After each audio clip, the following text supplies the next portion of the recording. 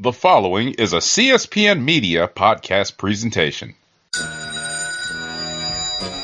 evening, Rick. Would you believe it's Dr. Doom? What's on your evil mind? Hold your insulting tongue and mark my words well. How about this rumor that you are really Iron Man, Mr. Stark?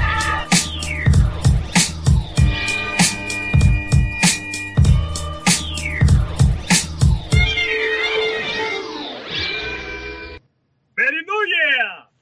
That's right, folks. It is the Comic Book Chronicles. We are back for the new year. Yay! Yeah, all right.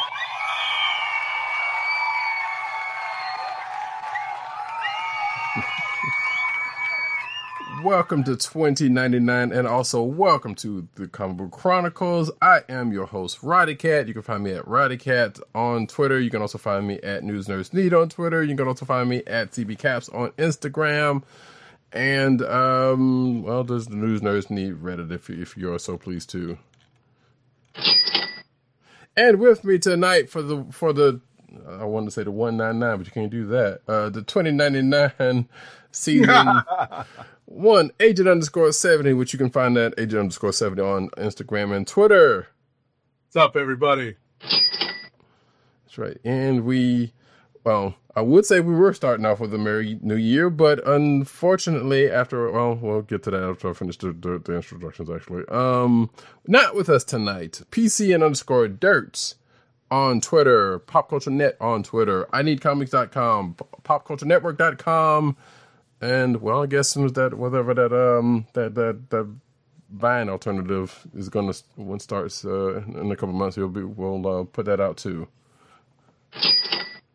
And also the Osiris of this one, Tim DOGG98 on Twitter, DClick Nation on Twitter. That's DKLIQNATION, DClickNation.com, CB Cron on Twitter, and also he writes for comic book resources.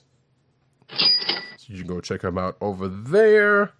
Hopefully, within the next week or two, when we do our 2018 predictions, which ought to be pretty good this year, we will have both of those guys back on the show from their various endeavors. But until then, you can find this podcast on the CSPN network. That's the Cold Slither Podcast Network at cspn.us.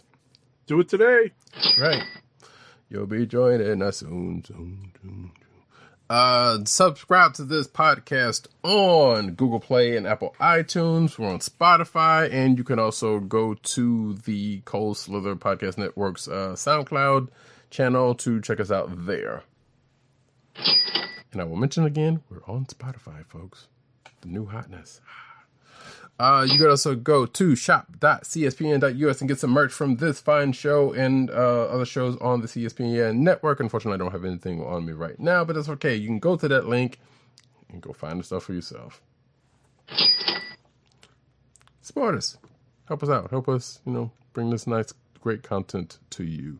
And on that note, we will start out on a somewhat somber note by saying rest in power to one Mean Gene Okerlund of WWE fame, and also one Bob Eisenstein, aka Super Dave Osborne, which if you're of a certain vintage, you know that name, but most of you probably know, which I did not know this. He was on, he did a stint on Curb Your Enthusiasm, which I'm pretty sure a lot of people know from. So Right. And you know how things happen in threes, right? Right. This is obviously before our time musically, but the captain of Captain and Tennille passed away as well. So, which his name was actually Daryl Dragon. Holy cow, what a cool name. Right, that's a hell of name, isn't it? I actually didn't I thought he had been passed, so I feel bad about that. Like, who? No. Actually, you know what? I'm a 70s kid, so the name Captain and Tennille is, I know the name, put it this way, and I do remember hearing some music, but it was like, wow, that's a name I hadn't heard in many years. So absolutely. But yeah, it's definitely starting off 2019 with some bangers here, you know. But with that, you know, we will not let that deter us. We will remember these folks fondly. And I couldn't think of a Kevin and Tennille song right off the bat, but that's all right. Regardless, we're going to get into these here comic books. Actually, we're going to, since we did not do a show for the last week of 2018, we are going to start with the books that came out, which granted were not that many, from the last week of December. And we're going to start off with The Wedding of the Century in Fantastic Four number 5. All right, this is something that we've all been waiting for ages, an actual comic wedding that goes through. Spoiler alert! I know, right? You know, yeah. For real. And I say this with, you know, with all due respect to all the other weddings that we are supposed to get over the last year or so in comics, specifically Batman and Catwoman. And Kitty and Colossus, which both of us were more recently, not more recently, but actually a wedding where a swerve or a curveball was thrown was the Kitty Pryde and Colossus wedding. Mm-hmm. Because somebody got married that day, it just wasn't them. Right. Which actually, yeah, and come to think of it, the book for those two people came out this week, and I didn't get a chance to read it. Exactly. That was Gambit and Rogue, by the way. Come on, we ain't spoiling it at this point. Yeah, basically. So, you know, but yeah, so, you know, in this issue we have something that we had missed out on to this point because they had already had a book out that displayed the story of Alicia Masters' bachelorette party. And I kind of thought it was odd that they wouldn't put Ben's bachelor party in the same book. I thought the same thing. And I was like, why would you not put this? But then I guess in order to inflate the this issue, I guess that's why they put it here. Well, maybe it just sort of kind of played, you know, that either the bachelorette party didn't play into the narrative as quickly or as easily as this one did, because it felt like a natural progression. Well, and to a point to where there's a panel or two when they're getting ready for the bachelor party, pretty much comes out from that issue, from that wedding special, from the wedding party. In fact, because we see, you know, we see them coming up. We see the part with Johnny talking about all of his exes. You know, at least the other side of that anyway. Right. Thundra apparently coming with Ben as opposed to being with her, which I don't remember seeing her in the wedding special book. Now that I think about it, but and now we know why. Right? So, which that part with her when the couple of times she pops up in this issue was pretty great. Sure. From what I remember, which so we're going about a year. So they actually put a lot in this issue, but yeah, some of it could have gone into that wedding special. Specifically the bachelor party, which, you know, it worked out here. I thought it was done pretty well because it all, you know, it definitely fit into the narrative, and I love the fact that there's a couple things that were really fun. One, as much as Spidey is like a part of like one of the closest parts of the extended family of the FF, even Ben is just like, no shenanigans, no capes, nobody else at the wedding, just immediate family. The funny thing about that was like technically he's you know, he is the cape that's going to be there, but then again, it's his wedding, so it's not like, you know, whatever. But and everybody, you know, and in addition to the other actual family members, right? You know, but still, I get, you know, what he was saying was like, yeah, I got it, you know, not, you know, and no scroll business. I like how they brought up, not how Reed brought up, exactly, like giving people blood tests because they don't want it. It was like, yeah, Johnny married the scroll, and Johnny married Alicia, which was a scroll. Which was a kind of an awkward point for there, but that was kind of funny. Mm-hmm. So, and then of course, you know, Reed being the best man, being Reed up until the time of the wedding was like, okay, what's going to happen with this? And it turns out it was like Reed was like bound and determined for the wedding to go off without a hitch, because in a move, I guess moving forward, because I can't remember. Well, I will go back to the bachelor party in a second because I want to bring up the one part, but the wedding goes off, and of course there's an interruption of the wedding by one, surprise, surprise, Victor Von Doom, who. So here's the thing about this. Okay, he interrupts him saying, "Hey, don't worry about it. Like, Galactus is coming. He's here in Latvia, whatever. Latveria, yeah. And Latvia is Latvia real. is actually yeah. That was the thing that used to mess me up when I was little. I was like, wait a minute, Latveria, what? Huh? Okay, but yeah. So he was like, "Don't worry about it. I'm taking care of this. Doom will save us all." And I'm sitting here thinking, one. Didn't we just see this in Marvel 2-in-1? Like, or at least the end result, or end result play out of this in that issue? Kinda. I mean, granted, it probably is not going to go the same way that did, right. But still, I was like, wait a minute, we kind of saw something along those lines happen.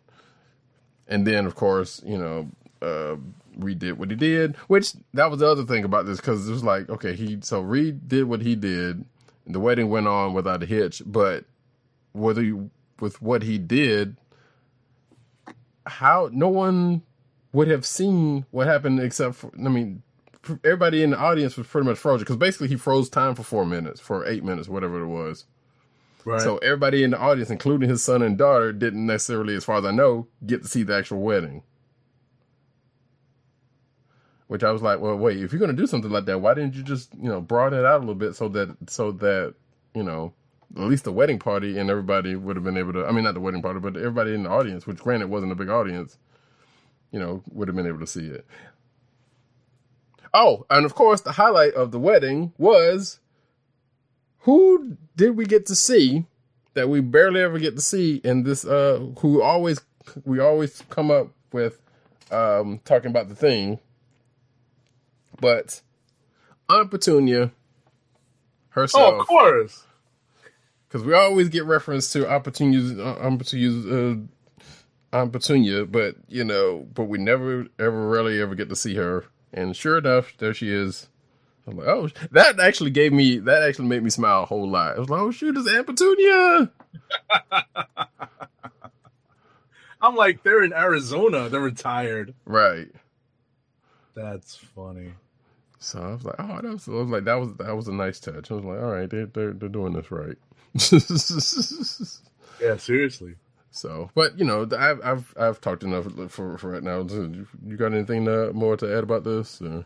No, you covered most of the bases that we needed to cover. I really liked that. This is something that Reed Richards would do. This, I rang the spoiler bell already, so right. You've been forewarned.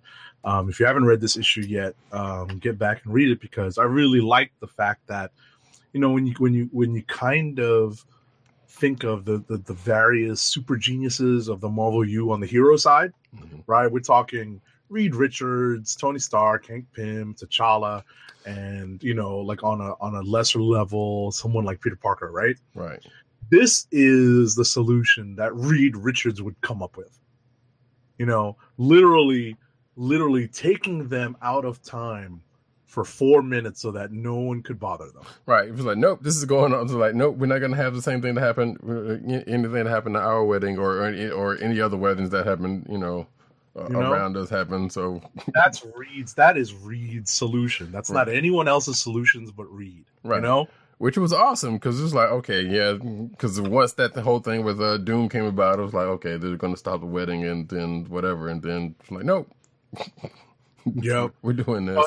In all seriousness, like, I was just thinking about this while you were talking about it. Like, what would Tony Stark have done? Set up like an array of Iron Man, or done something, with like a defensive posture. You would think, yeah. What would T'Challa do? What would Hank Pym do? No, this is a Reed Richards fix. So Totally.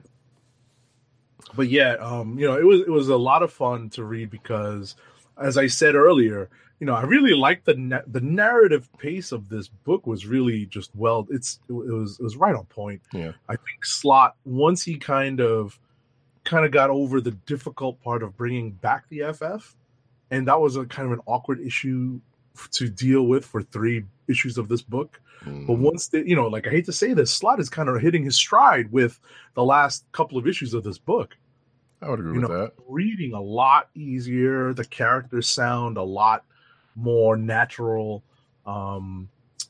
Obviously he's changing a bit of the status quo because he's aged the kids, coming out of Marvel Toon 1. Mm-hmm. And and their time displacement. So it's it had to be something to adjust to, but I feel like that those first few issues of FF were tough. There was that kind of new villain that they were dealing with out in space, and how they had to outsmart that particular villain was a little bit, Well, I'm sure that'll come how back do we up. get the story going, Right. I'm sure that'll come back up. Oh, it will. It has to. But I really like the fact that, it feels like Slott is hitting his stride with the FF in these last 2 issues. And it's kind of funny that it's, kind of a walk down memory lane and a bit of a, kind of a family get together that makes it all come together. Mm-hmm. Oh, and speaking of going back to what you were talking about with Tony and T'Challa and them, going back to the bachelor party, all of them showed up except for Tony Stark, which we found, because if you look at that panel, like, yes, we know that's supposed to be Tony, but that was totally Robert Downey Jr. Oh yeah, that they pictured.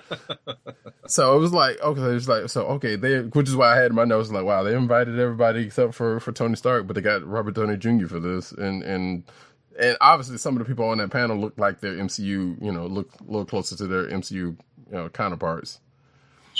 So, and then they had the funny part about it was, so yeah, I guess we probably should have brought that up first, but regardless, the reason why I'm coming back to it now is because of what they did for the bachelor party was kind of dope, because it was kind of like almost like a greatest hits of the Thing. Oh, sure. Because they brought back like, well, not brought back, but they brought up like Vance Astro and them. Wait, was Quasar there? I don't remember. I don't think so. But regardless, the UCW. Mm-hmm. They went through that Thundra, I'm kind of actually surprised that they didn't go why they didn't do it in the other book. But I guess in the other book they didn't really go through like all of his loves. But let's face it, it was regardless of who else was around, or who else came and went, it was always about Alicia. So I understand why they didn't do that. Right, exactly. You hit the nail right on the head. That book was more about Alicia's side of the equation, mm-hmm. and dealing with her dad as well. So right. So but the bachelor party part, especially with like Thundra, so because Thundra kind of went along with Ben and them and ended up hustling everybody. And again, we saw what looked to be like, even the visualizations of the people there even looked like their MCU counterparts. It's like, especially if you looked at Thor, and whatnot. So that's a whole other side thing. But that whole thing was funny. And then fights broke out because in Johnny's well-intentioned, his well-intentioned last minute planning just kind of went out the door. And then there was the scene with Ben and Johnny talking, and there was like a real brotherhood with them, because you could see you could have seen that coming out of Marvel 2-in-1, and sure. That still plays out in here, because even at some point earlier in the story, Ben was like, should we talk about this thing because like I mentioned earlier, Reed had brought up the fact that Johnny had married a Skrull version of Alicia, which was kind of awkward. But then they produced so many stories. Yeah, the character's name was Elijah. My God. Mm-hmm. My goodness. But like I said, top to bottom, this issue was pretty well done. Yeah, it was a lot of fun, and you know, as we were saying earlier, it's nice that you know the wedding actually went through. Exactly. And still ended up going into what we're going to go into next issue with the whole Doom thing, which I was like, okay, no, they came back to it, which, you know, no surprise there. Right. But, yeah, like I said, it was a great issue all the way around. So, not surprisingly, potential click of the week. There you go. So, let us move on to actually another pretty decent book from last week. Superior Spider-Man #1. Okay. So this book finds us catching up with Otto Octavius, now running around as I forget what his first name is, but his last name is Tolliver. Elliot. Elliot Tolliver. Mm-hmm. And you know, we kind of catch up to him post Spider-Geddon, and he's establishing himself as the hero of San Francisco, or at least one of the heroes of San Francisco. Yeah. And, you know, as always, an appearance by Stiltman, you know, brings a chuckle. Right. And this is the first villain that we see Otto take on in his role as the protector of San Francisco, and it's pretty funny. So a couple of things come to mind with this. Like, one, they bring up the night shift, which apparently is his supporting crew, or at least parts of the night shift. Right. They've always been West Coast based. Exactly. I don't know if they were always San Francisco based, but definitely West Coast based. I want to say yes, but now that I remember, they have shown up in like the West Coast Avengers, which that's what I was gonna say. They were West Coast Avengers. Not a mainstay, but definitely a feature. But they pop in, yeah, especially especially like the Shroud, you know, right? Who didn't show up in this one, so I don't know if he's still actually around or not. But regardless, doesn't really matter. And I was gonna ask because I don't know if if that part came out of Spider-Geddon or not, or is all this just coming out in this issue? What's that? About his moving to San Francisco and hooking up with the night shift. Was that did it all just come out in this issue? No, it's all been developing in the background of Amazing, actually, and some of the other Spider books too. Gotcha. And of course, you cannot. Well, I wouldn't say you can't go far, but I guess it wasn't in the surprise that another character from the Superior Spider-Man's run. Original run comes in, who's probably one of my favorite characters of recent in the Spidey universe, Anna Maria Marconi. Mm-hmm. So, and who quickly deduces the fact that she knows who he is after one thing he said to her. You know, as he said. I was about to say, I think if you were gonna treat this as, you know, strictly as like the number of times that she's met with this Tolliver guy so far, I think it's been like a few times. Mm-hmm. So I don't think it's taken her that long. But it's nice in this issue, right? It's nice that in this issue that it comes out right away, and she's as smart as they write her as. Right. Yeah, she continues to be. So, you know, and that's what I've always loved about the character. You know, just, you know, when Slott was writing her. So yeah, and apparently she's none too happy the fact that he's around, but you know, so we will see as they were talking, and then something ends up interrupting them coincidentally, you know, and that's something being which is another. This is actually, I don't know. Terex has probably always has been this, because Terex as a starting arc villain has come up on a few different occasions in history. So it's slightly a surprise that it would show up in. Well, I guess maybe not. It's slightly surprised to show up in a Spidey book, even though I think this is not the first time. The Terax appears in a Spidey book. I'm fairly certain he's shown up in the past before. Listen, I don't doubt it, but I don't remember if that is actually the case. I'm sure someone will correct it if that would be the case. I like that they immediately are trying to test this new Superior Spider-Man. Right. Although we already know, because we've talked about this the last couple of times that we've had a show, that we know what's going to happen. It's because we, given solicits and given I guess Spider-Verse kind of brought it up as well, if I'm not mistaken. I'm still have not caught up on Spider-Geddon, so I don't know. Mm-hmm. But I think I could have I feel like I remember you mentioning something about something that's going to happen that we already knew because we had like articles and whatnot about it anyway. That's I don't necessarily think that's that exactly is gonna happen, but we'll see, because if you recall correctly, it's not this Spider-Man that ends up wielding the Captain Universe power. I feel like I've seen something that suggested otherwise, but maybe not. I don't know. I did not read. I haven't read Spider-Geddon, so I do not know. Right, like I said, it's not this one, but Right. it's definitely one of the other Spider-Man characters that we're familiar with. Sure. So, I just wrote, in my notes, just reminded me that this is a good first issue in that there is a good recap of how the character has gotten to this point in his life, and that's important for anyone that's picking this up, because it has gotten pretty convoluted over the last 5 years or so. But this issue does an excellent job of recapping it, condensing it, and getting us to the point where we're moving forward quickly with a new villain. And I really hope that this villain gives Otto the butt kicking of his life. That's just because Otto just makes me want to punch him in the face through the page every time. So right. What would have been more funny if Steelman had gotten a shot off on him, but we know that one never ever happen. What was annoying, though, to be honest, was that he doesn't say anything about how I was kind of waiting for him to describe how he was able to stick to silicone coating. Right.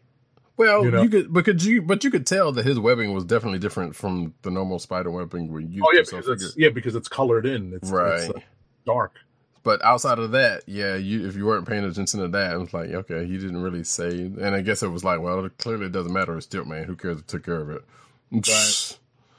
So, but yeah, that was amusing. Alrighty. So yeah, we've pretty much touched up on that one. But yeah, that was a pretty good first issue. I guess we'll just do X-Force. Yeah, might as well get to the other. Both read last week. Mm-hmm. And the last number one from last week, right? Or at least that I remember anyway. So this is pretty much the original team of X-Force, if I'm not mistaken. Sans Boom Boom, who we see in a backup story where she was in this, and they're hunting down Kid Cable, but Kid Cable also is on a mission himself in another country with apparently Deadlock, whom we haven't seen. Actually, let's take it back. We've seen him relatively recently because he's shown up in the Shield books as of a couple of years ago. And he was running around in the most recent Cable book. No, I mean, where was he? Deadpool? Deadlock has been running around in the X universe relatively recently. Maybe it was the last volume of X-Force. Has he? Huh. I didn't see, because I thought it was kind of weird. It's like, Deathlock seemed to be weird showing up here, but I guess if he's, I don't know. Yeah, I mean, it's not. What's funny is that it wasn't as surprising to me, because I do remember seeing the character relatively recently in the X-Men side of the MU. So, but in any event, the first thing that jumped out at me was the art in this, because it's Dylan Burnett, and anyone who's been reading comics over the last year or two will recognize the style, because this was in the Thanos limited series, and I remember this, and you kind of forgave it because it was very, it very much was forgiven by the colors and by the nature of the story, which was set in space with these, super duper fantastical heroes. I don't know if the art style is as adaptable to the sort of kind of hyper realistic, story where this is a clandestine strike force that basically has very few flashy superpowers. So I don't know if the art is going to be as easy on people's eyes as it is on some others. Right. Some will say that it probably could be that it's rough like the team is. Because like basically you got a team full of quote unquote killers, Right. killing mutants and they're out to avenge their former leader. So, which I guess, I'm assuming Domino is the one taking lead on that one. From the looks of this book, which makes sense because she was kind of always the second to Cable anyway. In this dealing, so, but yeah, I guess that was the case. The parts with Deathlock and Cable were pretty amusing, or Kid Cable, I guess you could say. Sure. Because their whole banter was pretty interesting, and I kind of made it like likened it to Deadpool and Cable. Maybe not necessarily the same, but they kind of was like, Cable was always a straight man, and Deadpool's Deadpool, and some of that kind of plays off in that, but not necessarily. So, but that was all right. But yeah, it looks like they got some problems in another country thanks to what happens at the end of this book, or in during the course of this book. And then for the backup story, we see boom boom beam boom boom. And and did not get to be with the rest of the team, but I guess she's following lead, as only she does. Well, wasn't Boom Boom like an agent of S.H.I.E.L.D. up until recently? I think she was still with the team for even when that was going down. And yeah, I think she did show up. In that Hawkeye and the Hawkeye and Winter Soldier. Yeah, I think she did show up in that, I believe. Which I'm like, okay, that was weird. So, but I think she was still with the team then, or she was definitely with sticking with the crew even then. But I don't remember what was going on around that time to where whatever, because I wasn't reading the X-Force around that time anyway. Mm-hmm. So, but I'm pretty sure she was still around that time. Regardless, here we are, X-Force once more again, doing what they do best or tend to do. So, all right. So we could just cover very quickly the last. There were really only a few books published during the week of Christmas, that is, and. We each read one of the other few books that were there. I'll just cover Uncanny X-Men #7 very quickly, semi-rapid fire. I'm just now catching up on this weekly series. It's actually getting pretty good. I'll kind of get up to date with the story when we talk about Uncanny X-Men #8 that came out this week. Right. Yeah, you were kind of down on this series. Right, and it's because I stopped reading right when the big things happened. Mm-hmm. Which, I guess we'll get into it when you talk about that. This is starting to get into Disassembled. Yep. So, cool. That being the case, let me go ahead and quickly get to the book that I read last week, which was GoBots #2. Far departure from the other stuff. So what we found out in this issue is that as opposed to the Transformers, like, hey, the GoBots come from outer space and they're settling on Earth, this and that and other, we come to find out in this universe that GoBots are human-made and kind of supposedly controlled, because there's supposed to be a chip that's supposed to govern their, keep them from harming mutants, and apparently, not mutants, humans.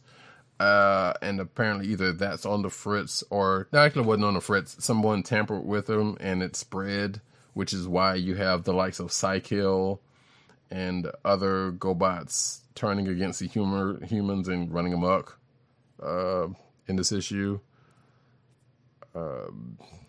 And yeah, and of course you have like, you know, Leader One, which actually, this is the funniest part about this was like, okay, Leader One, Leader One was doing the thing because he got captured by the renegade GoBots, but then he fought his way out of that, and part of which, of course, led to a showdown between him and Psykill, which, again, if you remember the old GoBots TV show, happened a lot. And what also happened in that TV show was Leader One gets shot down.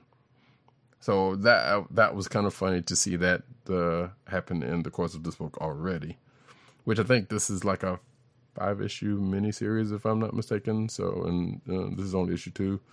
So it seemed like it's going somewhere. I will definitely keep up with it, just kind of, you know, see if it actually does go somewhere.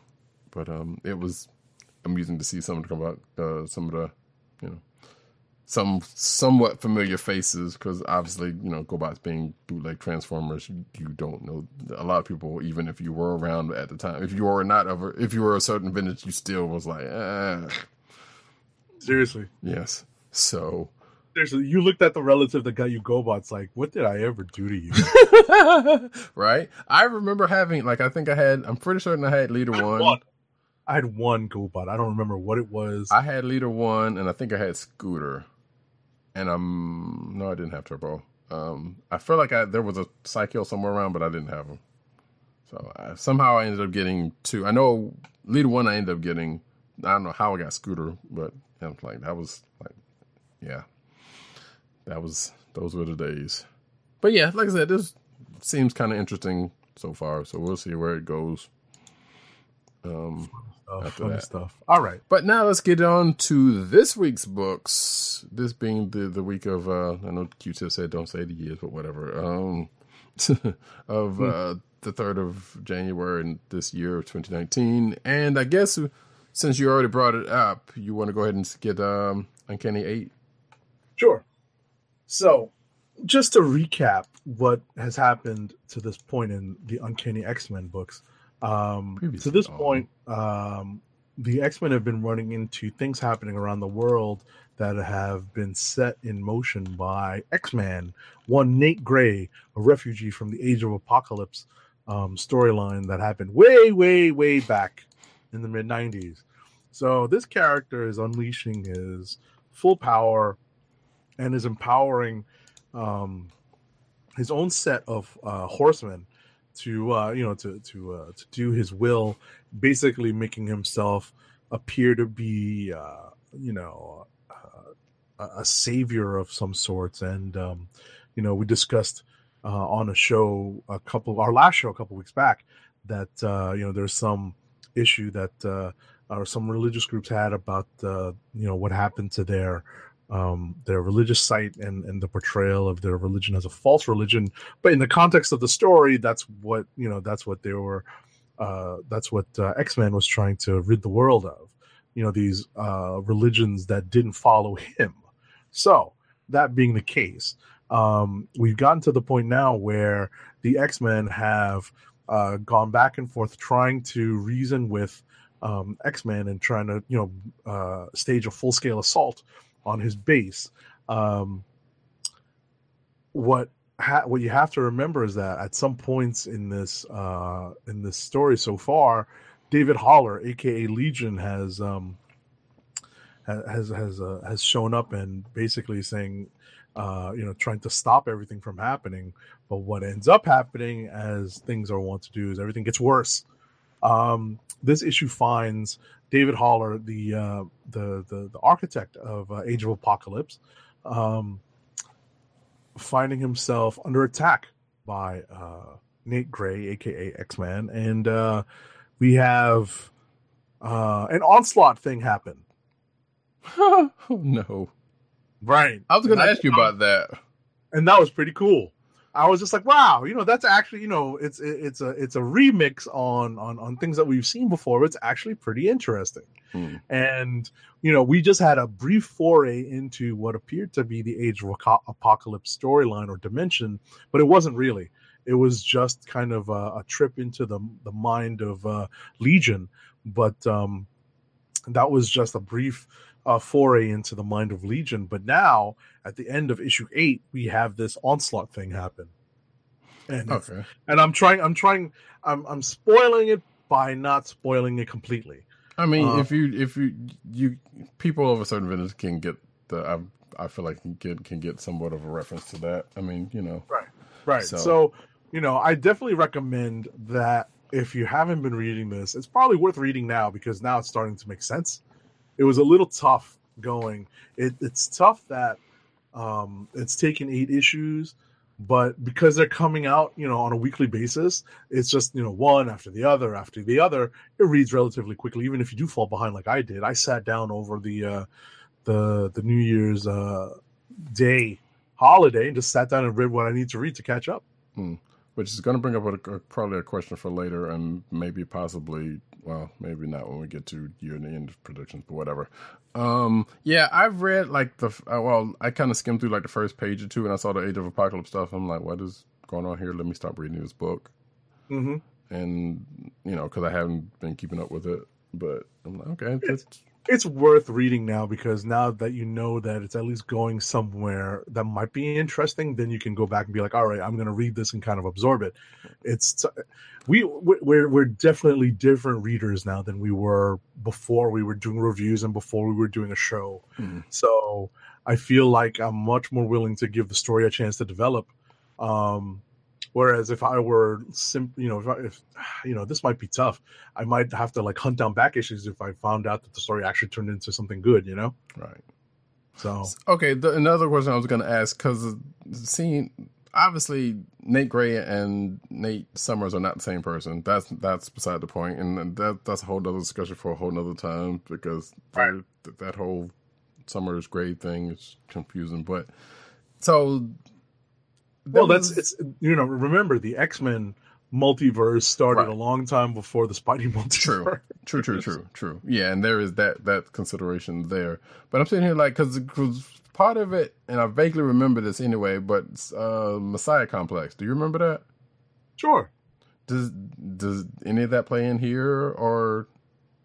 A little, but I mean, at the end of the day, that's just side notes. They make a reference to Bishop's not cool relationship with Hope, and it does actually, someone makes a reference to it, but I don't remember 3/4 of that stuff. Well, that was also brought up in The Exterminated, which came out, what was it, last week or week before last? It was probably the week before last. Right. But yeah, that got brought up too, was obviously since, Cable died and, right, and we have and what's funny is that Bishop is now back playing not a lead role, but definitely a role in the main roster of the X-Men. Right. So yeah, once again, it's the 90s all over again. But seriously. Okay. So cool. That is Uncanny X-Men number 8, and we shall go to. I guess we'll get to the books that we both read. And speaking of. Bourgeois free, walk like a champion. Okay, all right, sure. Champions number 1. That was. I'm like, okay, that was an intro. Yeah. In all seriousness. Nice.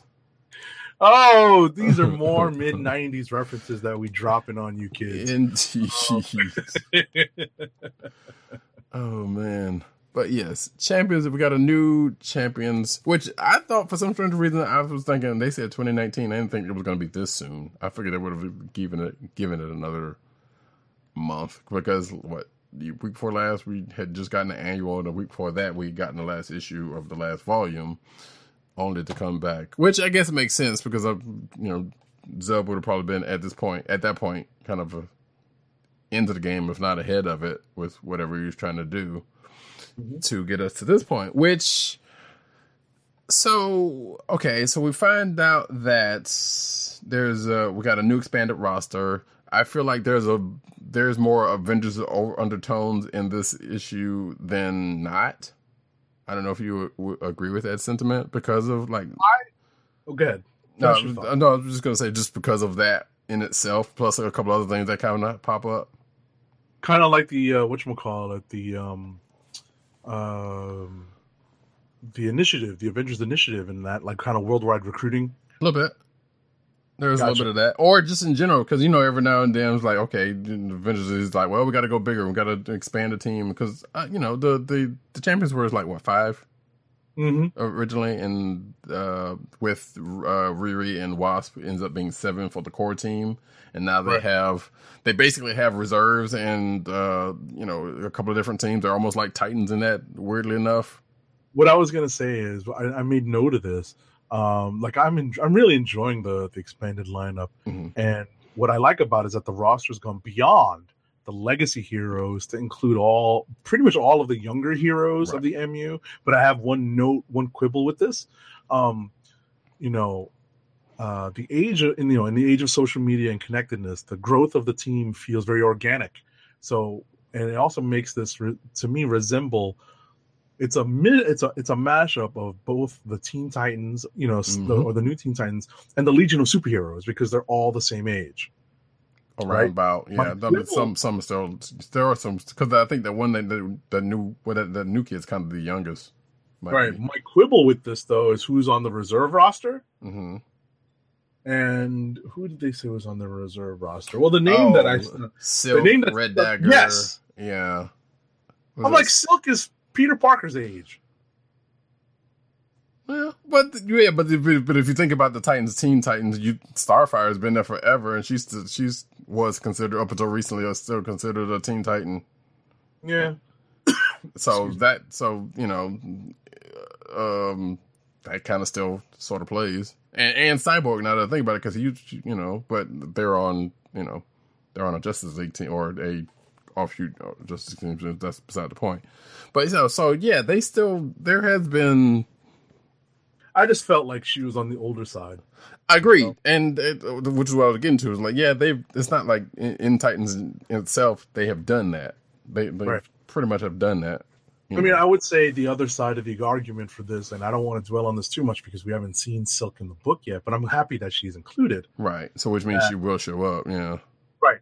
I'm happy that she's included, but what I guess the other side of the coin is that while she wasn't. While her aging wasn't slowed while she was in the bunker, her development was. So she's still basically a kid, right? Trying to live in a new grown up world where she hasn't had a chance to see all the things that Peter Parker has seen up till now. Weirdly enough, now you say that, it kind of reminds me of that Netflix series that I didn't even watch, the Kimmy, Unbreakable Kimmy, whatever her face. Yeah, I never watched that, but I understood that was a similar concept. Right. So, which granted, the Silk thing came before that, so that's irrelevant. But yeah, it was like the whole forums thing, which I believe somebody mentioned on Twitter was a Matt Rosenberg thing, and that I vaguely remember being the case. Right. And Zub's kind of taking it and using it for this, which again, like you said, works out nicely. Mm-hmm. And we also get to see that from these forums that, we got the expanded roster, some of which we don't know too much about outside of, because as far as I know, they've not shown up right in the champions before this. So I'm assuming we're going to get some explanation on them. They have a teleporter, so you gotta have a manifold. Gotta have a manifold. So, so you got that, and I'm sure again they'll expand on all of that. And of course, there's just like the Avengers themselves, who have taken it upon themselves to kind of expand the roster over time, and through their ways. There's some things that go on in the background, which I guess we will or will not get to see. And I don't know if any of this has played out in somewhere else, like what's going on with Miles. Mm-hmm. That was a nice twist at the end. Yeah, I was like, wait. That was beautiful. That was a beautiful cliffhanger at the end because you have no idea what just happened, how that's related to anything. So, except for you see that one panel that shows up early on in the book, or page, not panel, but the one page comes up in the book, and it was like, okay, that was weird. But then you get to the end of this issue, and it's like, oh, okay.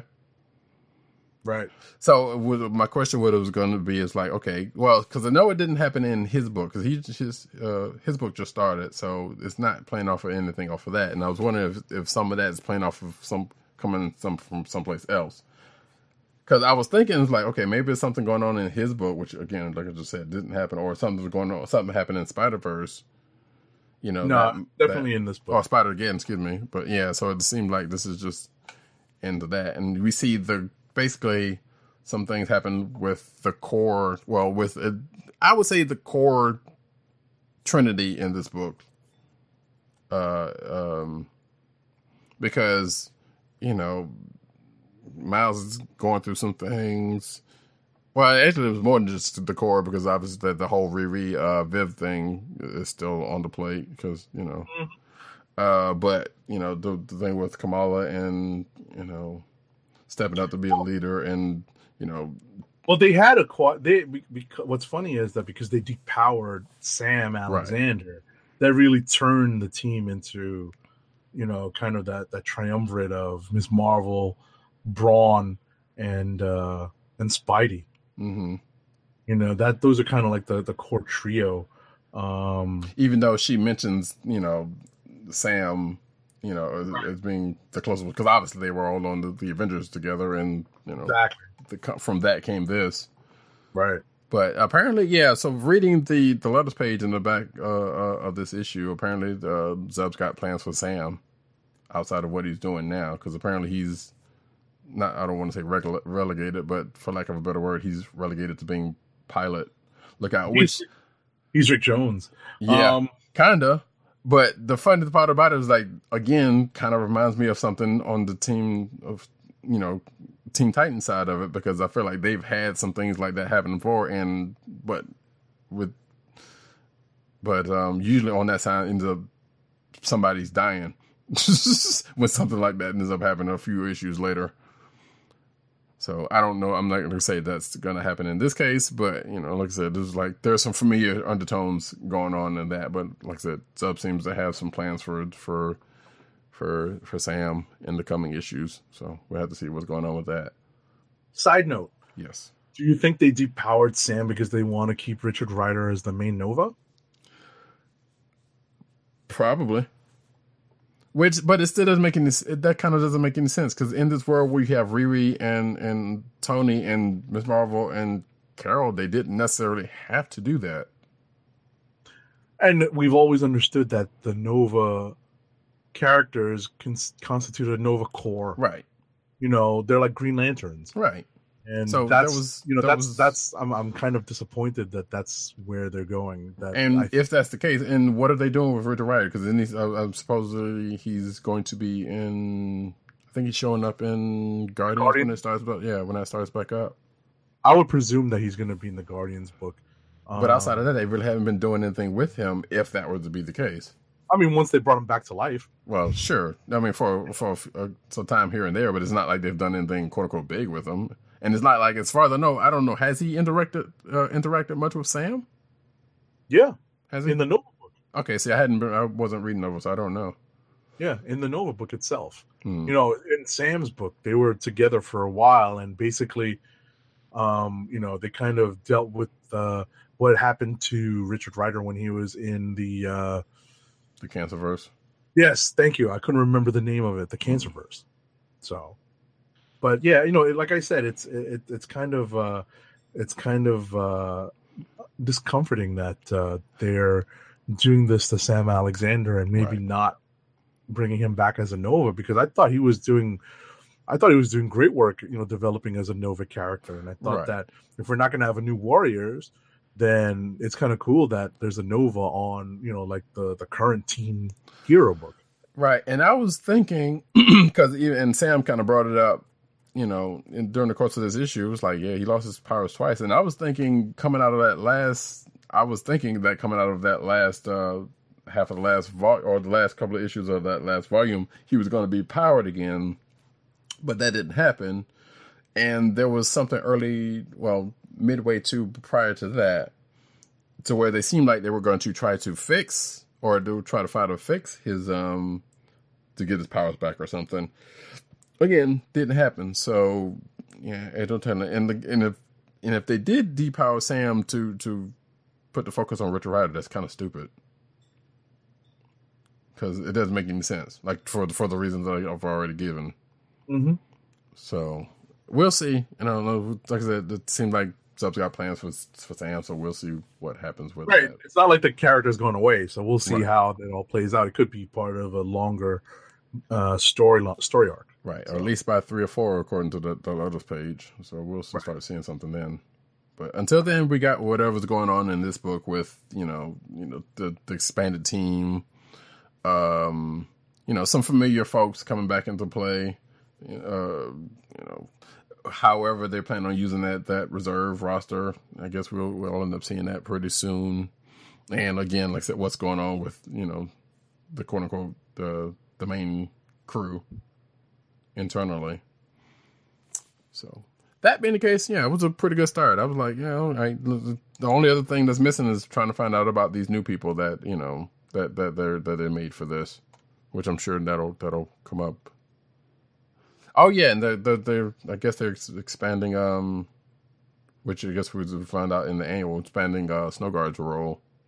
That's kind of a secondary lead or something. Not necessarily a field leader or something, or at least but at the very least they're expanding on her character because she's the most recent of these new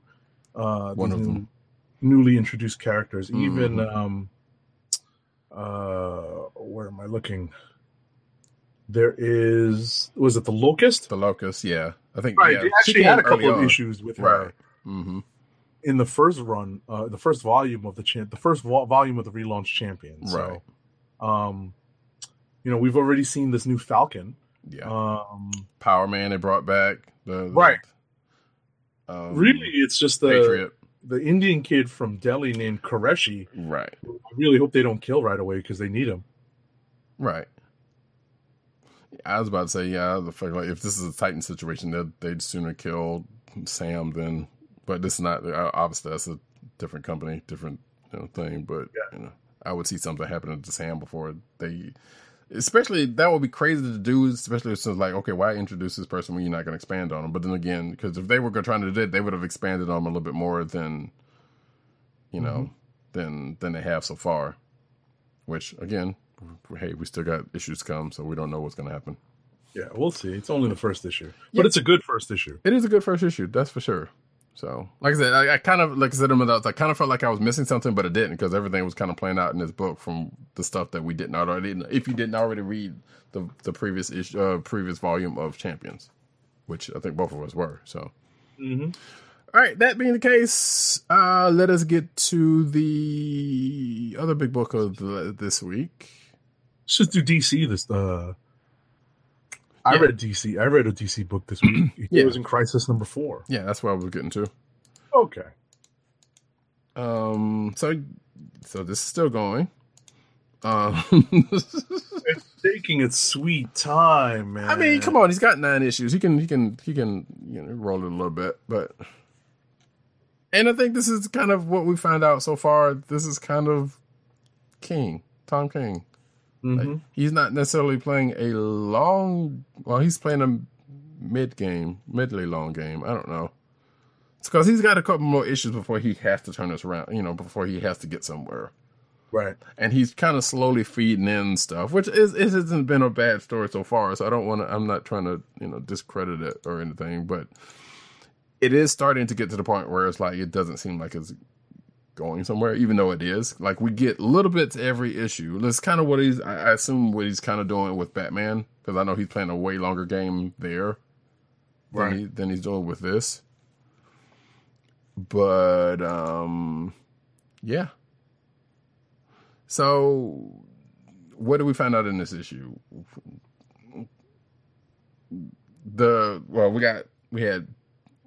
Well, basically, the main thing that kind of happened in this issue was that, hey, we found out that thanks to Superman's timely revelation, that he finally tells the rest of the Trinity, that the world knows about Sanctuary, and then at the end of this, everybody finally knows. But outside of that, we kind of, I guess we know who did what, but we don't really, because they're still investigating that part, and they seem to still have some contention on who, because I guess they're singularly thinking that one person is doing things, which may not be the case, and that's definitely been playing out the last couple of, during this whole thing. And we also finding out that said suspects are trying to find out what's going on. I'm not really sure in the case of Harley.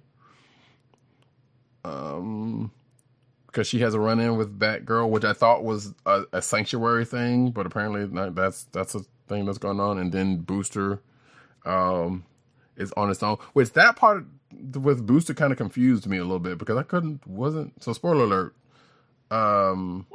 Spoiler alert. Blue Beetle shows up, not Jaime Reyes, but it looks like Ted Kord. Mm-hmm. Which, is he not dead still? Dude, I don't know. I don't know anything about DC at this point. That makes sense. I'm so lost. Like, this could be, for all we know, this could be a dream sequence. Dougie, where are you? Can you chip in? Wait, what'd you say? No, I said, Doug, where are you? Can you chip I know, in? right? Right. So, and I was like, and almost went to go do some background check and see if that was the case, but I'm sitting like, nah, because you could easily, the way that the pace of this book, you could easily kind of plop this off as like, maybe Booster goes, that part was all in his mind. But you also see the parts where they show people doing like the office style videos from Sanctuary. Right. Which would denote that they were alive when most of the people who were in front of the camera either have passed or, have played some part of this book. Because obviously, Donna Troy's not dead. She showed up. Black Canary's not dead. I would have been mad if they killed her. Right. I was actually thinking about that because, in our conversations about this book up until this issue, mm-hmm. that had always come up, that the characters that you saw in those Sanctuary videos showed up dead. Right. But as we ended up coming up in the last couple of them, like, we saw the Trinity show up on those cameras. Right. So whether that was some time base or whether that was current, or obviously it was a past thing, from during the run of Sanctuary. But still, and I'm assuming that these videos are the same. Most of them, with the exception of maybe not even the exception of the ones who's died. We don't know. Because it's not like they timestamp those videos. They just throw them in there. Mm-hmm. So, but yeah, mostly everybody who was in front of the cameras died, with the exception of some of these people who just kind of end up showing up. I do like Black Canaries, though, because I feel like hers would be like a lot of people.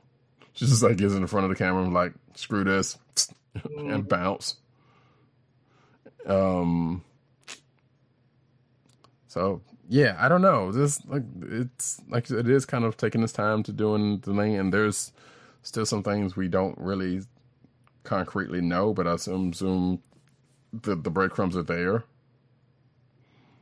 And I assume by next issue we should, like, if we have to get to a point where it's like, all right, some things are starting to come into some sense, But I don't know. I'm just so lost on this. So I mean, I feel like there is a thread, and I don't know, maybe this is me seeing something that's probably not there, or projecting something that may or may not be there. Like, I'm seeing a thread, but the thread is still loose, and it's still, like, I feel like there's kind of just throwing swerves out there left and right, maybe, but there's still a nugget of a thread there. Mm-hmm. But we don't know. But like I said, the biggest thing out of this issue is like, hey, the world knows about Sanctuary now, and we got parties trying to figure out what's going on. I was waiting to see Batman curse out Superman. He's like, "You corn-fed," right? Like, Yeah, and then put the finger on her. I was like, man, I'm like, you better be glad Superman is not the Injustice version. He'd have broke you. But oh man, speaking of, that was a book I forgot to read this week. Or I didn't finish reading this week. But anyway, so yeah, that was Heroes in Crisis. There's like some things we got questions on, and the giant penny took a hit, and the dinosaur. So did a Batmobile. Yeah, oh yeah, right. Poor Batmobile got crushed. Giant penny got toppled. The dinosaur was about to be next. My favorite line in this book was when Batman, not looking at Superman, says, "You couldn't help with that." Right. Wait, I thought that was Martian Manhunter. What are you talking about? I thought that was Martian Manhunter who said that. No, that was Batman. Okay, maybe I saw that panel wrong then, because I was thinking, wait, why is he even showing up for this one little panel? Nah, that's Batman. Yeah. He's just colored green. Sure. Which, okay, yeah, coloring things I got. But regardless, yeah, that was a thing. And a nice little bit of, well, I ain't gonna say nice little bit of, but there was, I mentioned in my notes a little bit of gratuitousness, given that one panel page of Lois. Oh, yeah, I was kind of taken aback by that too. Yeah, and Donna Troy's walk when she has a Tempest. I'm like, okay, what are you doing here? Where are you going with this? Well, I mean, that's less gratuitous as it needs one of them. Look at the way he portrays the old school Batgirl. Come on, right? Goodness gracious! So I was like, yeah, even from the first page, like I said, you see Donna Troy's walk, and then you got a couple of, you see the page with Lois. Because at first I was like, huh, and then I was like, wait a minute, and like you said, Batgirl. So yeah, like, all right, Batgirl is the one that sticks out all issue. Right? Yeah, with her panels. Yeah, I'm like, huh. I'm like, what is going on here? Right. But that but at the same time, that is also calling back to, I'm assuming the Killing Joke. Am I correct? Oh, you mean showing the wounds? Yes. Yeah, but I'm talking about the costume. Well, yeah. Show up in costume. She doesn't show up in costume in the Killing Joke at all. Right. So, yeah, it's almost like they kind of did that shot just to show off her behind. So I was like, oh, that's kind of weird. But anyway, that is enough on Heroes in Crisis. Yeah. We're having a lot of difficulty reading this. Oh, right, and the Harley Batgirl page. Yeah. So weird. So kind of wishing that PCN_Dirt was here to share his views on this. We'll make sure to catch up with them soon and ask him. Next up, let's talk about Immortal Hulk number 11. Oh, let's talk about that. Talk about some dark stuff. So I just caught up with this yesterday. So I read like 8 through 10 yesterday. Well, 8 through 10, and then this. So I am thoroughly caught up with this book, and man, this still kind of goes a place. Yeah. and actually literally and figuratively went a place. Which apparently may not have anything to do, doesn't seem to be having anything to do with what just happened in that Defenders mini that we talked about. Which coincidentally, like, wow, Mephisto's getting some play this in the last month, huh? Right, but it's not even. That's the wildest part about this. Right. So I remember Mephisto's just like, that's beyond me, man. Mm-hmm. So, which kind of was a nod to what is going on here, which we find that after the events, or actually, at the events of last issue, the Hulk and company are apparently in hell. Mm-hmm. So, I don't know if you've seen my notes. No, let me take a quick look. You should take a look at my notes, which, if you think about it, probably has nothing to do with what's going on. But this is the main thing that after finished reading this book, that's what I thought of after reading it now. And for those, oh no, yes, you will recognize the words. It's actually Freeze Your Dome, but well, hey, yeah, I mean, I see it now. Yeah, this is that was a copy paste Rock job. Yeah, this is a Rock. What? Don't tell me Genius has those lyrics like that. No, actually, that was a Google. Actually, I don't know where that came from. Now that I think about it, but it was basically a Google search, and it's oh shit. This ain't no joke. Yes, Rock thank you. him Yes, off of Paid in Full. So, yeah, it's definitely a walk through hell. yes. What's interesting, the one thing I made note of is that because the only other time I had seen a reference to this was in like the gossip pages. I don't even read the gossip pages, but I remember seeing something about Madonna joining Kabbalah, and it's like it's a spin-off of or a variation of Judaism. Right. And I had to look this up because I needed to figure out what Ewing was doing in here. Mm-hmm. But it's this is a trippy narration mechanism, and it's definitely different, and it's definitely worth the read because we're looking at a character study of not just the Hulk but what people think of the Hulk, right? Because that was that real world paid bit from Miss McGee. Yeah. I'm like, damn, Al, what? Which is not, it's not the first time for Right. But again, this for Al Ewing, whose content mostly up until this has been lighter, Right. but he still manages to kind of throw some real world business in there every now and then, and this is no exception on that one. But like this whole horror spin that he's going through with Immortal Hulk has been a interesting change. It's a wild trip. Yeah.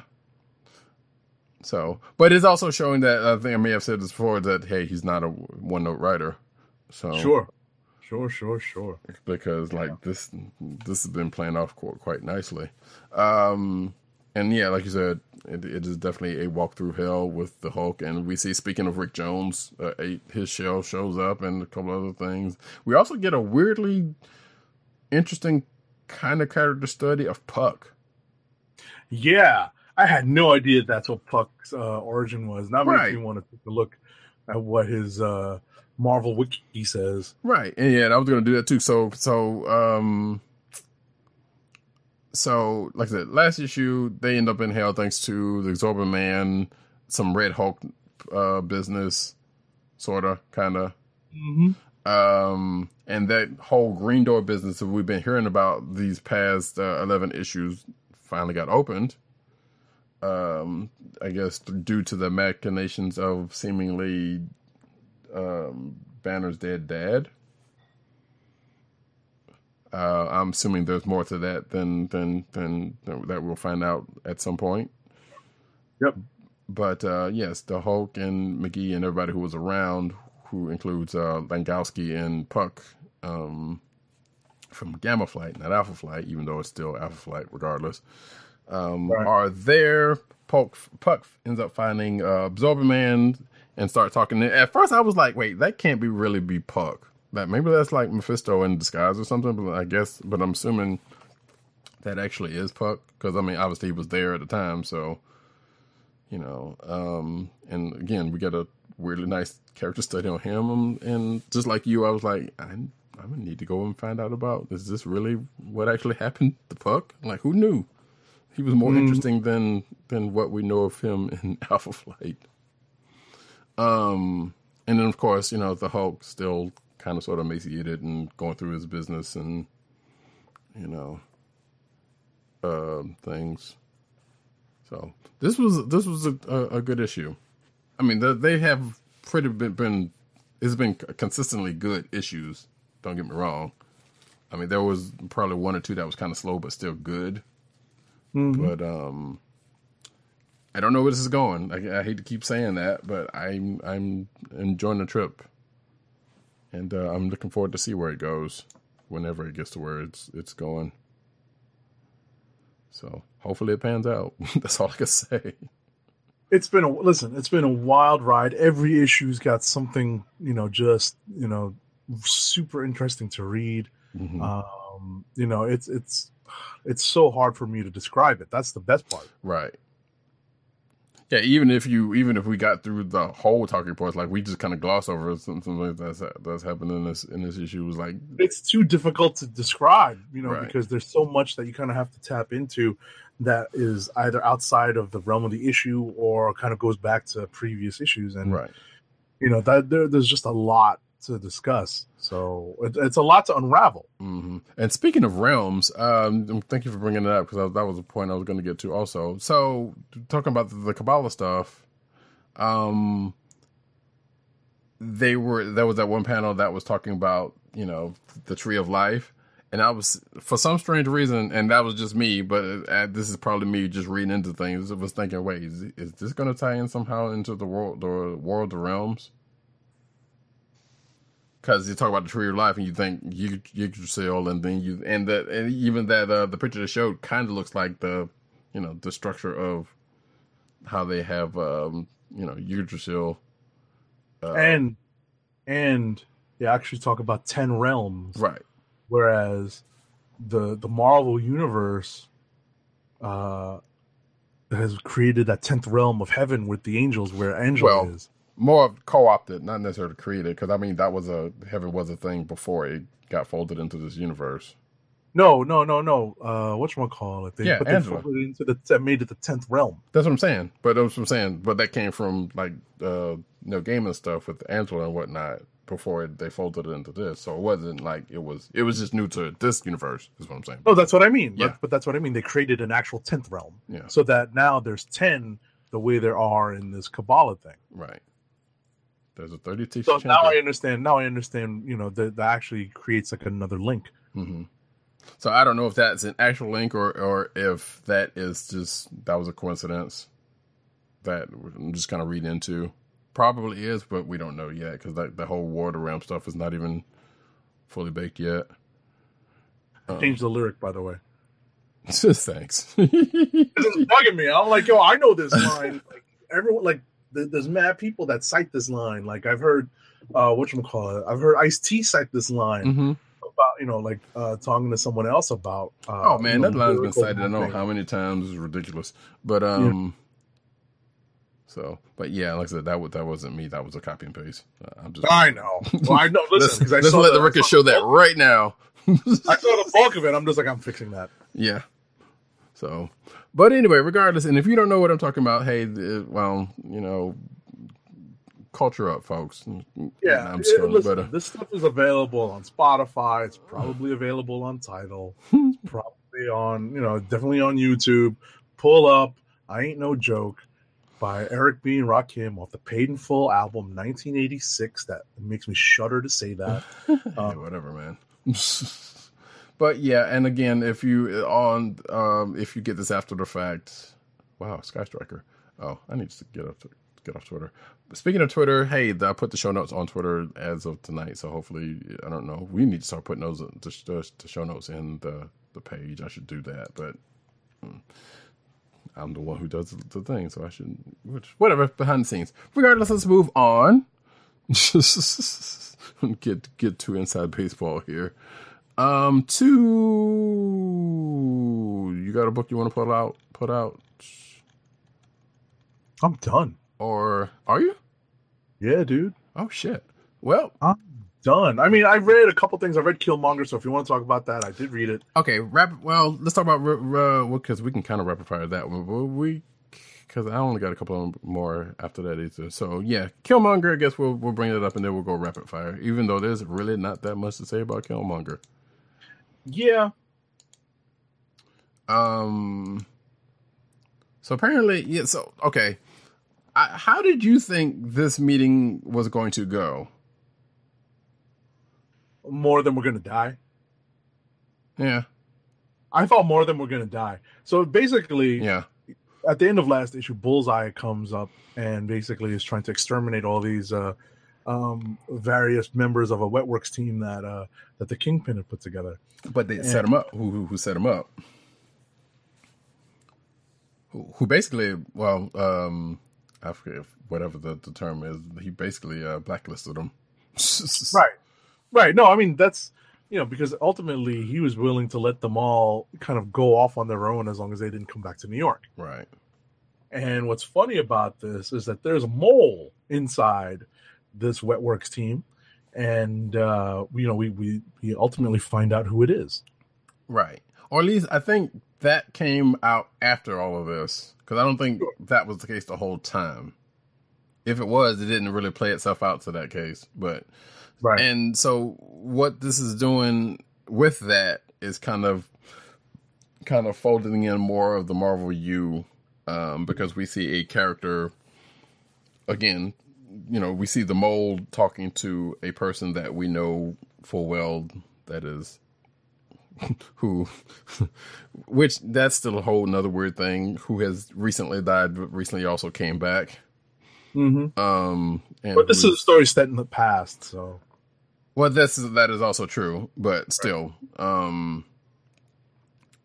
working with Shield. Let's just go and put it out there right now. And who is this mole working for? And I guess I'm trying to remember. So maybe I need to watch. You would think I know this movie well enough to know that. Was there any mention in Black Panther that Killmonger worked for Shield? Because I know he was known he was known through folks. Because you recall, knew about him, knew who he was and his record and all. But I don't remember if there was any Shield dealings, one way or the other. No, I think he was strictly U.S. military, or at least related to CIA Black Ops. Right. That was my understanding. I don't remember hearing Shield. It was definitely Black Ops CIA. Yeah. So I was kind of wondering if that part was playing into more of the movie than actual, because obviously there's not a whole lot of Killmonger's actual Marvel history that we know about, or that was ever been really brought up. Now that I think about it, as far as I remember. So, and this is actually a kind of a refolding of his backstory. So, and we seem to be still kind of getting to where the movie takes him in this. But again, just kind of folding him more into the Marvel universe. Mm-hmm. So, and this is issue 3 of 5, so still got a couple of more issues to see where this is actually going to leave him.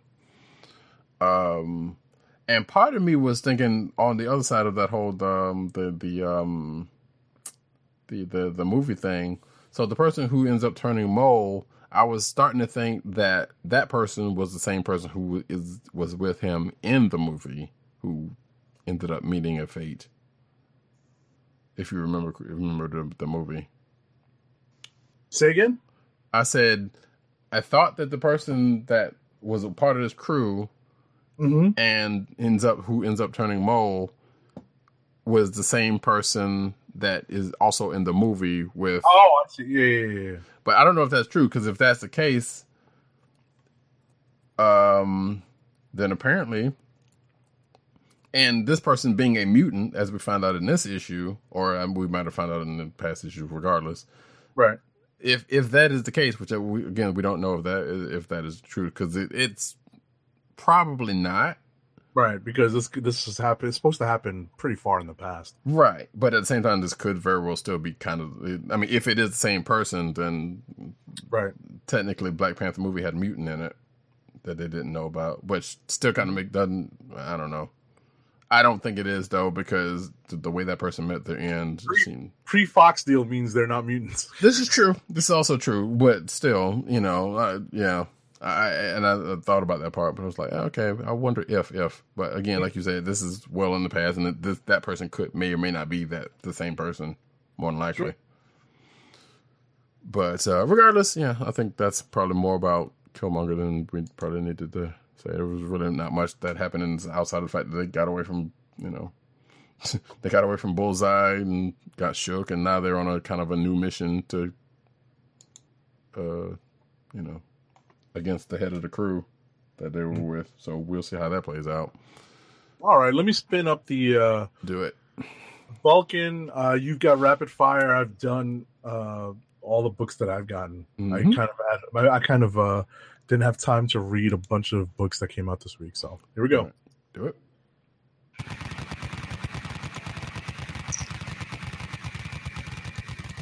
All right, folks, rapid fire time. And I'm going to start off with Titans number 32, which basically essentially is an origin story of a new character called Mother Blood as opposed to Brother Blood, and we also find out that she has been the one behind the last couple of issues, the last probably few issues of the Titans, or at least some things, between the Titans and Teen Titans, actually, she's behind a couple of the things that's been going on in those two books. So, and again, we find out this is an origin story for her, and going forward, I guess what her plans are for,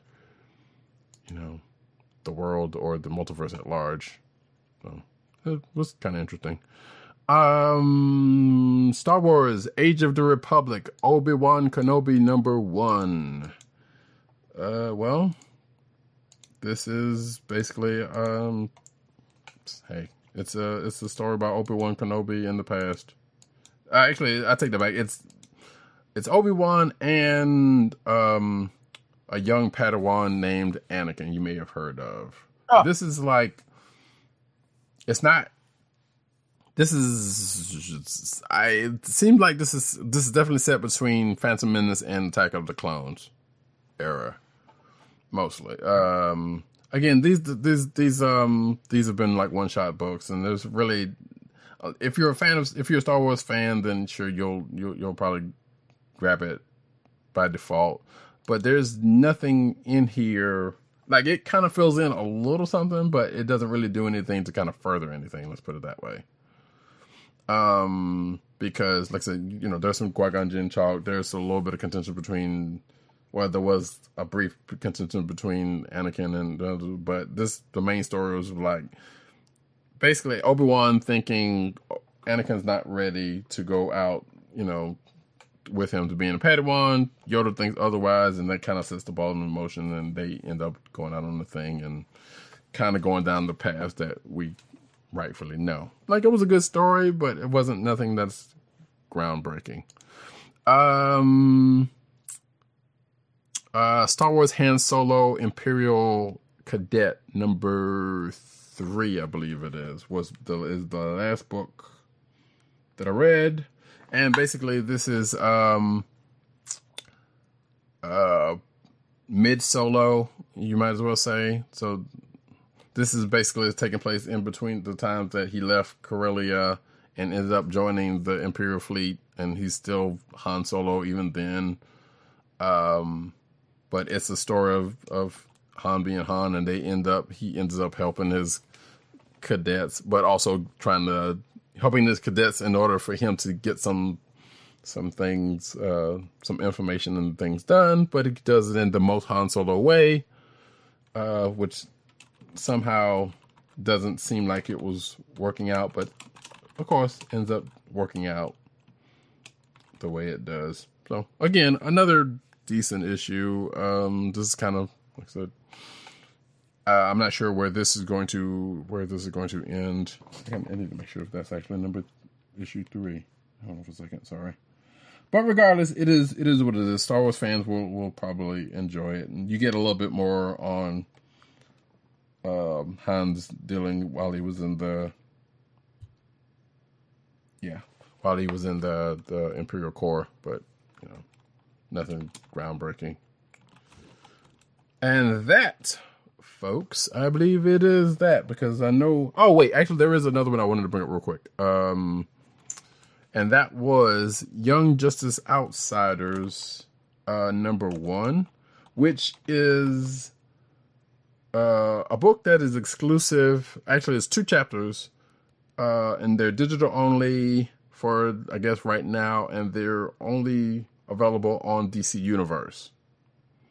So that is important to note because I didn't see it on Comixology. And if the name sounds familiar, so as we will find out in the news, Young Justice Outsiders, which is season 3 of Young Justice, will be coming out very soon. And this is a book that takes place in that universe somewhere. I'm not sure. I want to say definitely, but it's probably season 3 era, but I'm not entirely certain. It may be in between season 2, season 3, but I'm not entirely sure. Like they give, like in true Young Justice fashion, they give a date and they give the team year, which is I think they say team year 6, and I'm not sure where season 2 ends. So it might be. I think it's somewhere. But the team is on a mission and they're trying to hunt down Simon, and at this convention. Some things happen. I only got to the end of chapter 1 because there's 2 chapters that came out this week. Excuse me, but I only got to the end of chapter 1. So it goes on from there, but it's all right. So if you have DC Universe app subscription thing, you will be able to read it there. And I know that's not that many people will be able to do that, but they also. But if you're also inclined in like Young Justice. There is that. Which I guess, now that I think about it, Young Justice is actually coming back to comic books print soon. Actually, I want to say like next week or so, because I know they're definitely ramping up the talking about it with the whole Bendis run and all that stuff with his Wonder Comics is going to be soon. So that is that. So we are now finished with comic books, and we will be getting into the clicks of the week. Clicks of the week. What just happened to my headphones? But that was weird.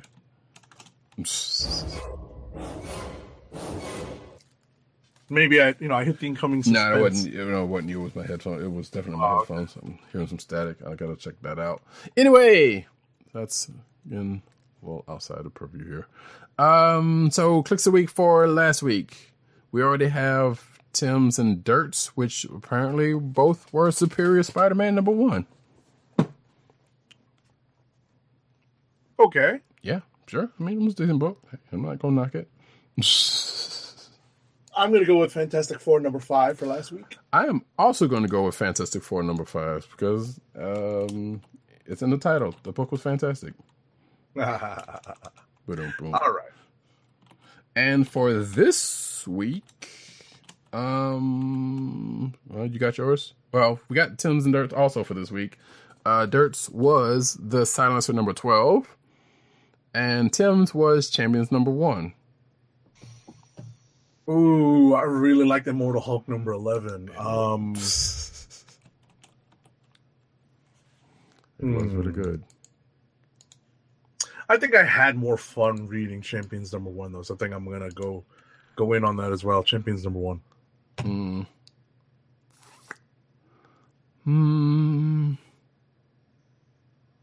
I weirdly slightly want to give it to Heroes in Crisis, but even though that's kind of like we're kind of hemming and hawing about that one.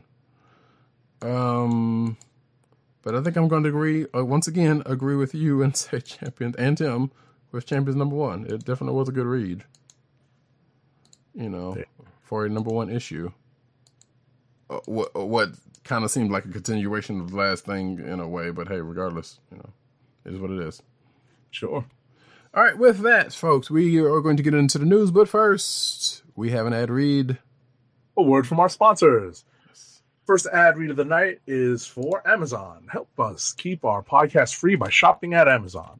Visit cspn.us, then click the Keep Our Podcast Free link at the top of the page.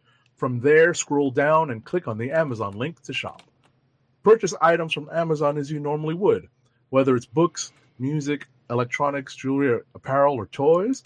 And for every purchase made on Amazon through our link, Amazon sends the CSPN payment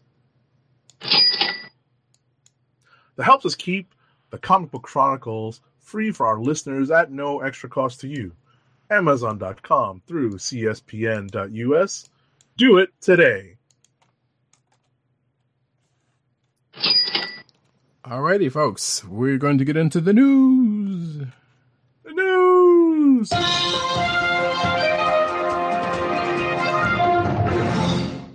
And let me do this like I've done this before.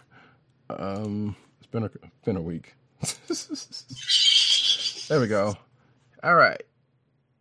And we start off with the cinematic news like we do each and every week, as we tend to do. And we start off with some news from last week, which actually I think I forgot to put in the last time we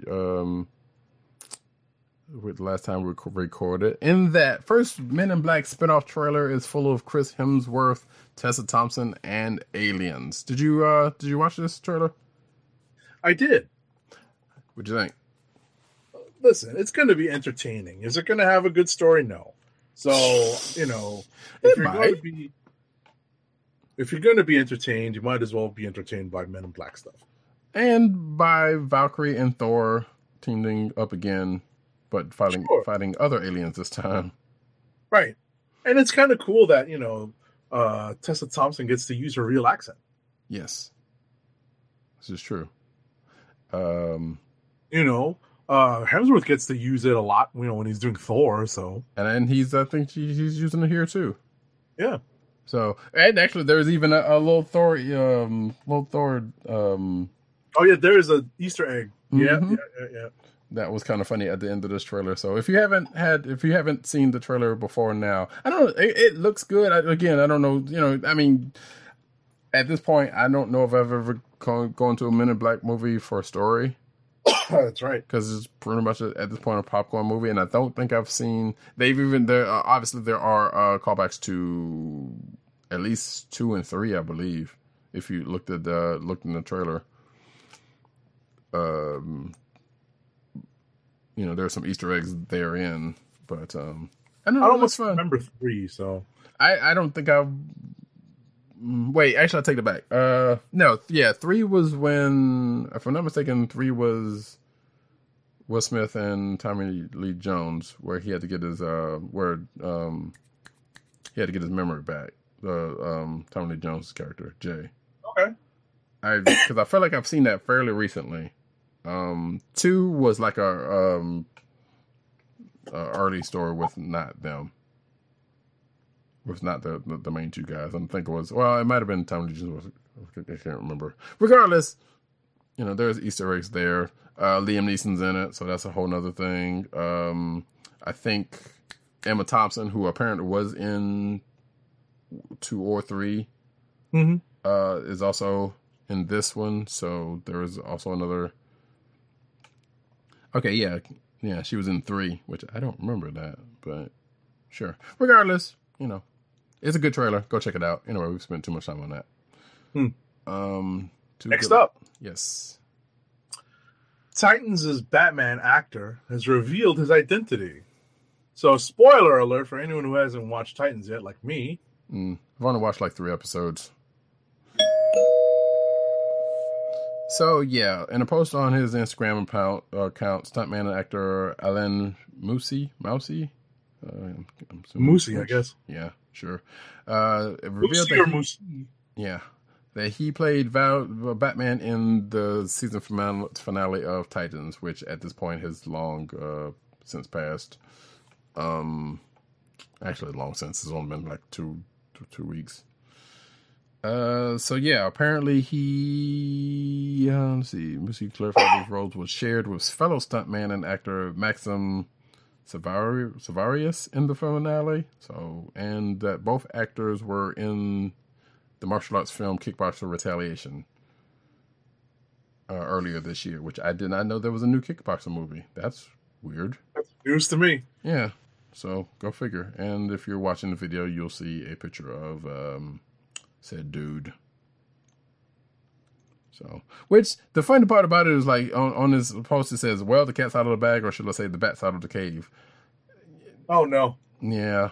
So, like, I don't know if he necessarily had to do that. He, I don't know if anybody cared enough to. I'm sure people were curious as to who it was. But, I guess, hey, you know what? You're an actor. You got a role, and you want people to know about it. So, right. Anyway, moving right along. Titans finale. Spoiler bell. Yes. Titans finale post-credits scene debuts 2 fan favorite heroes. We rang the bell. You are forewarned. Yeah, which I'm still not going to say it because I haven't gotten to this point, even though I got spoiled by the news. Well, by the freaking permalink, which because I didn't necessarily read the article, and again, it has been a week, so it definitely wasn't. So some things happen. Well, let's put it this way: if you are up on Titans history, Teen Titans history specifically, I guess, you know that one, Raven's a part of the cast, and where Raven goes, there is a infamous family member that comes with that package, and that person showed up at the finale. And apparently, actually, I think I'm going to. No, it's not that one. Never mind. I was gonna take the next couple of them because they're all Titan related, but not as related as I thought it was. But regardless, some things happened in that finale, and I knew there was some other news that I didn't put in the thing. That apparently they broke up. The season finale was supposed to be a little bit bigger or went a little bit farther than what it did, but they kind of cut it and left it to where it was, and they're using parts of that for the season 2 premiere. Okay. Yes, so that's going to be something to look forward to. But apparently, like I said, some things happened. A couple of people showed up, and not including a person tied to Titans lore and a famous pooch in said lore. I don't know what the context with that would be, but hey, again, I'm not caught up with Titans, so I guess I can find out when I get there. Mm-hmm. Anyway, next up. So, next up is Titan Season 2 is rumored to begin filming in February. Yep. And this is a rumor off some rumor site, so we don't know if it's actually true or not. But still, hey, I wouldn't be surprised. Next up. So this is the part that I already mentioned, that the Season 2 premiere created was from parts of the original Season 1 finale. So if I already went over that, we can go past. You want me to do the next one? Yeah. You want me to do the next one? Yeah. Okay. So, DC Universe, the show Stargirl, has cast 3 Injustice Society members. So, 3 members of the Injustice Society, Tigress, Sportsmaster, and Dragon King are all going to appear on the show, and they've been cast for, and actors and actresses have been cast for the role. Funny thing about this to me is that 2 of those roles that was just mentioned are on Young Justice. Okay. Because, yeah, I mean, okay, spoiler alert. Yeah, well, it's not so much. If you've seen Young Justice, Sportsmaster shows up early on. Tiger comes in season 2, played by Artemis, and I think she keeps that role in season 3. Okay. So as a part of the team. Anywho, I don't know who Dragon King is, so I couldn't even tell you. But anyway, next up, I believe that's me. DC Universe releases Doom Patrol character posters, announces debut date. And that date is Friday, February 15th. Doom Patrol, is worth noting that Doom Patrol did show up on Titans. So it is definitely in the I believe it was the 4th episode of Titans, which is where I am right now. Shows up on Titans. And of course that was their spinoff into their show. I believe that was a teaser trailer, and I don't know, this might have been after that. Or maybe I didn't get it. But yeah, that was a teaser trailer that kind of happened right after this. But you can see, if you're watching the video, the posters for the members of Doom Patrol. Which, this Cyborg, why does it look like he has on a Cyborg shirt? I'm not even trying to go there. I'm just saying. I'm not trying to go there. I'm just saying. It looks like he has a Cyborg shirt on as opposed to... But anyway, you know what? Hey, it's... And I shouldn't. But everybody else looks, I guess, supposedly like the Doom Patrol. I don't know. That's a group I don't know too much about. And why is Cyborg on Doom Patrol? Why is Cyborg even there? Yes. Thank you. Yes, that's the biggest takeaway. Is why is he on Doom Patrol and not Titans? I don't understand that. Anyway, that is a mystery for another day that may or may not ever be solved. And And as we do know about, I guess we'll find out about Doom Patrol. Beast Boy came out of there at some point in time. Was a part of Doom Patrol at some point in time. I think it was Changeling then. So it kind of makes sense since Doom Patrol showed up in Titans for that to be the case. But again, why is Cyborg with Doom Patrol? Anyway, we're gonna keep it pushing. Yeah, I don't. Yeah. Anywho, Okay. Yeah. Next up, God, get ready for 2019 with a DC Universe teaser. Yes. So I still never watched the trailer, but I think it's probably some stuff that we've seen before coming from Doom Patrol, Swamp Thing, and Harley Quinn. Which the Harley Quinn trailer it came out a while ago, so I don't know if this was more in that or they just kind of played bits of that or from the show. Again, like I said, I don't know. But it's a thing. It's out there if you want to take a look at it. I'm sure it's out there on YouTube, on the DC channel. Aquaman expected to hit $1 billion worldwide. So, I mean, have you seen it yet? Yeah. No. Oh, man. My money has not contributed to that calculation. Yeah. So regardless, I mean, yeah, that shows that's so. And I don't think I put this in the. I'll probably catch it this week. I'll probably catch it at the lowest, cheapest ticket I can get, so I don't feel bad about contributing to this. Well, I mean, yeah. I mean, you know what's funny? And I think I told you this 2 weeks ago. Like when we last recorded before the New Year's holiday was, and before Christmas was, I had a friend of the show tell me that I shouldn't be in any rush to go watch this movie. I would kind of slightly disagree with that, but well, listen. Considering that it's making so much money, I think a lot of people have gone to see this movie. I mean, you're not wrong. A lot of people have gone to see this movie more than once because it's hard to get to 1 billion without people going to see it multiple times. Well, there's also, I mean, this is worldwide also, so it did big overseas prior to yeah, the US they're spending it on Aquaman and not on iPhones, apparently, according to Apple's latest earnings report. Yeah, well, it's fine. Apple didn't need it. That's a whole nother situation that came up recently. I'm not even going to go on that one because somebody made a really do. Anyway, regardless, that's beside the point. So yeah. Oh, and I guess this is worth mentioning that this was from December 26th when this article came out. So I'm pretty sure if it hasn't hit 1 billion by now, it's probably, very close. Yes.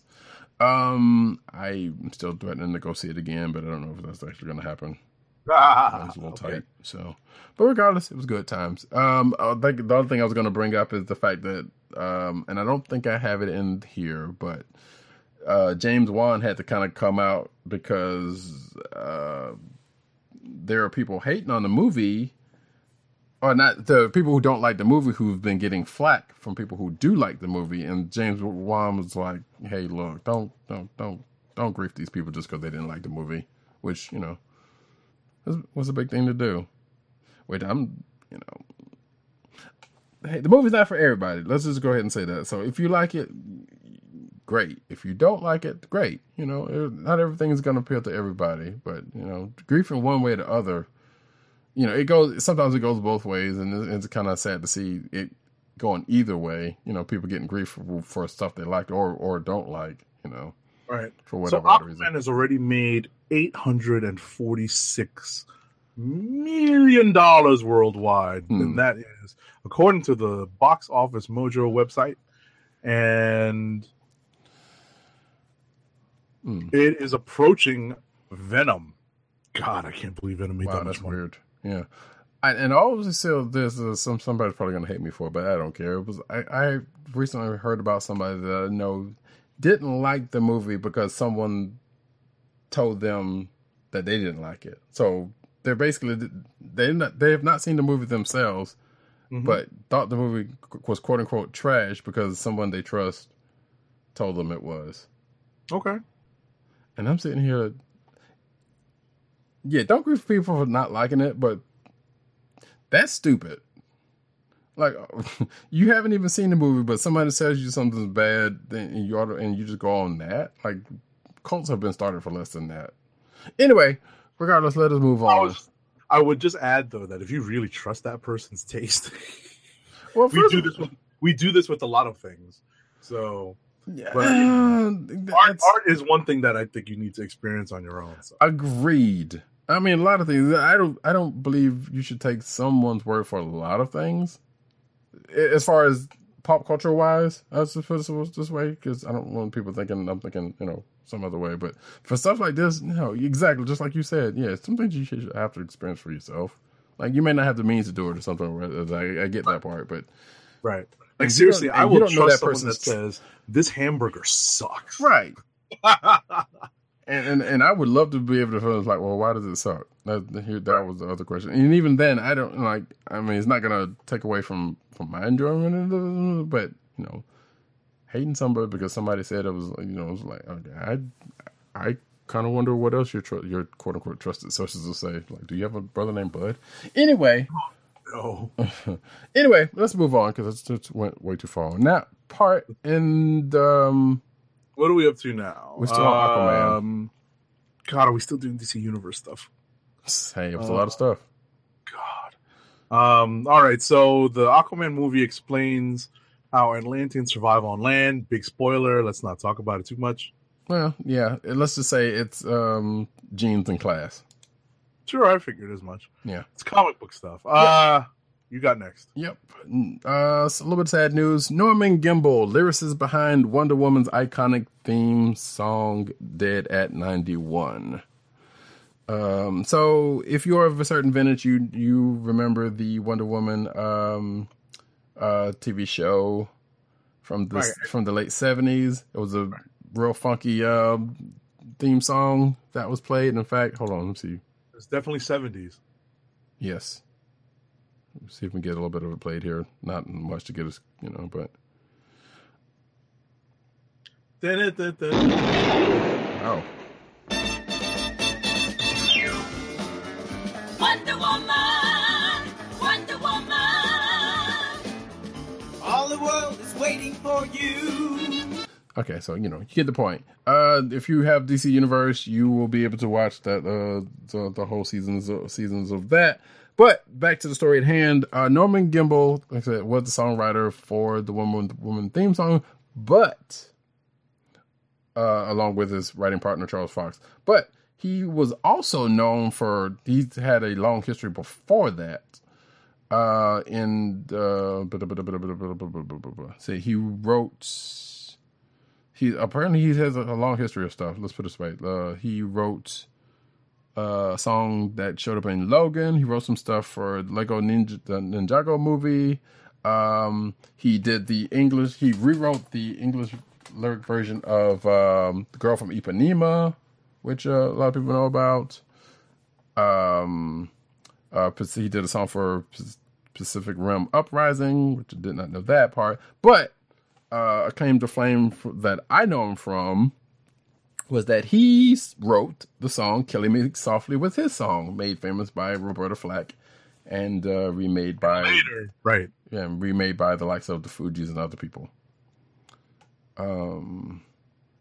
So yes, he is survived by his two sons, Peter and Tony, and two daughters, Nellie and Hannah. And I guess he doesn't say what he passed away from, but he passed away at his home on December 19th. All right. On another Wonder Woman note, Wonder Woman 1984 has finished filming and is wrapped. Yep. And I guess speaking of Lego movies, one off note that I think Gal Gadot is voicing Wonder Woman in the next Lego movie, or the Lego Movie 2, I believe. I didn't put it in the thing, but just found it out. It might be from this article. So cool. They're finished wrapping, so I guess they're going to do posts, and that'll be out. I'm trying to remember, when is that? I think that comes out the end of this year. Does it say? Oh, June 5th, 2020. Wow. So we got a while to wait for that movie. Yep. Luke Cage showrunner signs overall TV deal with Amazon Studios. So, Cheo Hodari Coker has left Netflix after the unexpected cancellation of the series this past October, and his production company, the Fighting 99th Entertainment, has signed a 3-year deal with Amazon Studios to develop and produce new series for their streaming platform. Probably not Luke Cage. Mm-hmm. And his quote is, Amazon is future, and their bespoke, specific approach to building groundbreaking shows often offers an amazing opportunity, one that I'm incredibly thankful for, declared Coker in a statement to Deadline. Can't think of a better place to launch the first shows developed under my Cedar-based Fighting 99th Entertainment banner, and am excited for people to see what we have in store. So, good on him. Okay. Noted hip-hop writer of historically turned filmmaker. And apparently he co-wrote Creed 2. And, I forgot about that. And the Notorious B.I.G.'s biopic Notorious, which I've still not seen. Yeah. Yeah, I've heard as much, but I don't know. Creed 2 wasn't all that either, so. I've heard good things about Creed 2. I mean, I've still not seen Creed 1, so it doesn't really matter, but... But I've heard decent things about it, so I don't know. I mean, it seems like, from what I've seen of the trailer, it seems like it might be a retread of Rocky 4 in spots. In spots. Yeah. But regardless, it is what it is. So congrats to Mr. Coker for that. Next up, Marvel's Captain America trilogy is getting the 4K Ultra HD Blu-ray release. So if you want to watch these things in super duper 4K Ultra HD on your super duper 4K Ultra HD Blu-ray player and TV. Yeah, if you got a 4K TV and player, can I borrow some money? Because I could really use some right now. You seem to have some kicking around that you're going to afford all that. You know? Well, granted, 4K stuff is going down because they're starting to go to 8K, but regardless. Yeah, I mean, listen, at the end, I walk past those 4K displays every once in a while, during especially, pre-holidays, you kind of find yourself in a Best Buy just to scout around to see what's new. Mm-hmm. And I see those 4K displays, and I'm like, what do you need this for? But I guess people love that extra definition. Well, yeah, like at some point, the eyes, like what we have now is great for basically everybody's eyes, but supposedly it's a marketing thing. Come on. Blu-ray was the same way when it came out, but at least there was a notable difference as compared to what we were getting prior. Oh, definitely. The jump to HD was a big jump. 4K, you could say. And again, they're also starting to work on 8K stuff. So, and I don't know, doesn't seem like 4K is taking off. Like, obviously, if you had a TV for a while and, 4K is out there enough to where the TVs are going down in price, and sure, you're probably starting to get one. I ain't there yet. And there's not a whole lot of 4K content out there. Like, yeah, they got a bunch of, like, this stuff. Right. I mean, but it's still not prevalent. And we don't have internet access to be able to stream that, so. Right. I was going to say that ultimately, if you're on the part of the upgrade curve where your TV unit actually is either breaking down or is noticeably, lacking in a certain aspect, then yeah, maybe now's the time to upgrade, and you find yourself, getting a 4K TV during a holiday sale. Then yeah, good for you. But otherwise, there's really no reason to upgrade. Right, and if you're like most gamers, when consoles make the jump, assuming we have any more consoles left, when they make the jump to the next thing, that's when people will start jumping onto it. Some people. Anyway, that has been your tech moment here on Comic Book Chronicles. We're going to move on to, but anyway, wait, did we get a price of that? The trilogy, let's see. Oh, so apparently they're not doing what I thought they were doing. So First Avengers is slated for February 26th. Winter Soldier and Civil War arrives on April 24th. Not too long before the Avengers Endgame. And let's just assume it's going to be 4K prices, which is probably like $30 at this point, right. I think. So if you are so inclined, go for it. You're going to get a copy. I don't have a 4K setup. Nah, that's okay. It's Cap. What do you care? Soon enough. Like, that was what I was referring to when I said, if you happen to be on the upgrade curve, right? Where it's actually time where it's actually more timely than just kind of gratuitous. Right. Some people just upgrade. People like with we'll use iPhones and cell phones as an example. People used to upgrade with every upgrade, but nowadays people are holding off because they're only marginal upgrades and just minimal steps up. So what everyone's waiting for is the next big thing. Yeah, Apple folks finally smarten up to the fact that it's only incremental changes to that thing. Right. I mean, ultimately, there's still some of us are holding on to our phones that still have a headphone jack. Mm-hmm. That's kind of why I'm sort of holding on to mine still. Fair.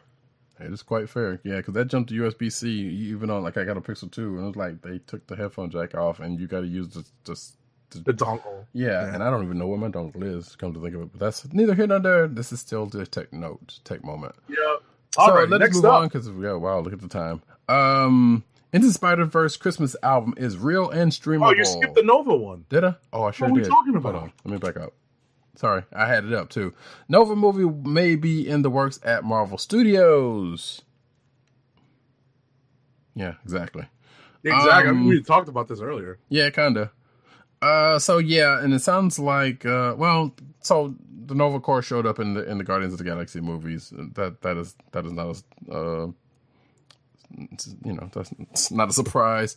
So apparently, the Ant-Man co-writer Adam McKay was on a guest on some podcast where he was talking to Marvel about other projects and said that that the studio might be working on a solo Nova movie. More than likely, probably Richard Rider. That is my thinking, not his. Speaking of his back and forth with Kevin Feige, McKay said, "I think they're kicking a Nova idea around, which would make sense. Of course, this isn't exactly an official announcement, but it does seem to indicate that Richard Rider may be coming to the MCU." Good. I guess. Well, I mean, they have to start digging into the well, I mean, you would think. Now, granted, maybe there's something that could have been in what could have been Guardians 3. Mm-hmm. We don't know. And we know, like, again, the Nova Corps shows up. And thankfully, John C. Reilly was not Richard Rider. I don't know. Don't ask me why. With the, no real spoiler alert here, because if you watched Infinity, you know that Xandar's been decimated. Right. So yeah. We don't know if it's decimated. We don't know if it's been destroyed completely or if half of their population has been destroyed. I want to say, well, yeah, you're right. Because I'm about to say, because it even says here that Thanos destroyed. I feel like the movie did specifically say Xandar is just gone. Right. But like the whole planet's gone. Right. Which again would be still weird because like as we have known plenty of times, he takes half and kills half. Right. Which means at this point there's only a quarter left. So if that. Yeah. And they'll be looking for new if they're trying to kickstart the Nova Corps back up, then they're gonna need new members, and I guess that will be a good reason for them to a helmet to fly to Earth. Right. Lantern style. On a lighter note, the Into the Spider-Verse Christmas album is definitely real and is definitely streamable, because the second I saw this news, I hopped on Spotify and what do you know? Mm-hmm. Yeah, I took a gander at it's only 5, 6 it's like 4 or 5 songs. Yeah, 4 or 5 song EP. With the likes of Chris Pine did a song, Jake Johnson did a song, Shamik Moore did a song. Actually, wait, I think one of them might have done 2 songs or been part of 2 songs. And Jorma Taccone, whoever that is, just Green Goblin, did a song. And I feel like there was another song with one of those folks again. I think Chris Pine might have did 2 songs. Yeah, I think he did 2 songs. But regardless, it's out there. You should go check it out. It's amusing. It's stuff you've heard, like at least 1 or 2 of the things you've heard during the course of the movie if you've seen Into the Spider-Verse. Man, Chris Pine is missing the Star Trek money right now. I don't think he is, because he and Hemsworth left that next movie. I know. I'm just saying. I'm just imagining, like, yeah, I'm gonna do a fake Christmas album that's going to turn out to be real. Well, I mean, to be fair, like he's got Wonder Woman on his belt. He'll be back for the next one, and he's got this. I don't think he's hurting. That's true. So I would have liked to have seen him back as Kirk, but hey, they didn't work out for, I guess, money wise. So whatever, Star Trek will be all right. I mean, they can do things outside of Kirk anyway, so we'll see what happens with that next. You got next with more Spider-Verse stuff. Yes. I'm sorry, got sidetracked with Star Trek because Into the Spider-Verse lifted a key line of dialogue from Sam Raimi's Spider-Man, and that would be spoiler alert if you haven't seen it by this point, which I don't know why you haven't. It is Cliff Robertson, who played Uncle Ben in the Raimi verse. In the first Spider-Man movie, and they basically lifted a line of which I knew sounded familiar, but I wasn't sure, if that was something they did for the movie or if it came from somewhere else. Sure enough, blam! It came from the Sam Raimi movies, which is not the first nod that is in Into the Spider-Verse by far. So there you go. Huh? Yeah, no. Like I said, there's Easter eggs in that Joker right and left. Again, if you haven't seen it, man, what is wrong with you? Like even if you don't like, animated movies or superhero movies, this is a good movie. It really is. Again, we'll be talking about this, I'm sure, during year-end deliberations. Sure. So speaking of, the entire Spider-Man Into the Spider-Verse script is available online. Yes, and I forgot to mention behind the scenes in our back channel that I put a copy of it in our Dropbox folder. But regardless, yes. Thanks for that. Yeah. When I saw this news, that's when I did it, and it's been around because even if you're on Twitter, you may have seen some things. A site called an account called Script to Screen, which is, I think, using part of the script, and they're sending it to the scene that was animated for it. So that's kind of cool. So you would have seen some of that, but it's an interesting script to read, because you could just kind of read through it and be like, "Yep, I remember all of that." And of course, there are some things you may or may not find out during the course of the stream of it, or at least some things they were going for. So, again, like I said, script to screen has the one scene, which has been in the trailer of Miles singing to that Post Malone song at his desk in the beginning of the movie. Right. Again, spoiler alert if you haven't seen the movie, but whatever. That's out there in the trailer. It's a Post Malone. What's a Post Malone anyway? Oh man, there's a video I got to find for you after we get off of this. This is kind of funny because I knew. Yeah, I was about to say, just on a quick side note, I went out on New Year's Eve and I had to Shazam a whole bunch of music. I was like, what the hell is that? Yeah, it's kind of, like, yo, this old head is dancing in the club. Like, what the hell is this? Mm-hmm. I'm not that old guy in the club, not yet, but I'm getting there. Well, I mean, I'd imagine with the company you were in, you probably weren't regardless, but yeah, it is. It's those moments. I kind of had a similar thing. Actually, I didn't, because he's not old, but he's just a little too old to be in the club. Shout out to Chris. Yeah. Like, I ain't trying to be in the club at this point. But there was a video I was watching online that was basically bridging hip hop and Dragon Ball Z, and I was listening to some of the. I think I tweeted about this. It was like, what is this? They're calling rap nowadays. What is that? I'm like, oh gosh. Anyway, let us back on track to what we're talking about here. That's a whole nother conversation for a whole nother podcast. I believe this is you. That's you, I think. Oh, is it me? Okay. Loki wasn't entirely evil in Avengers, and that changes everything.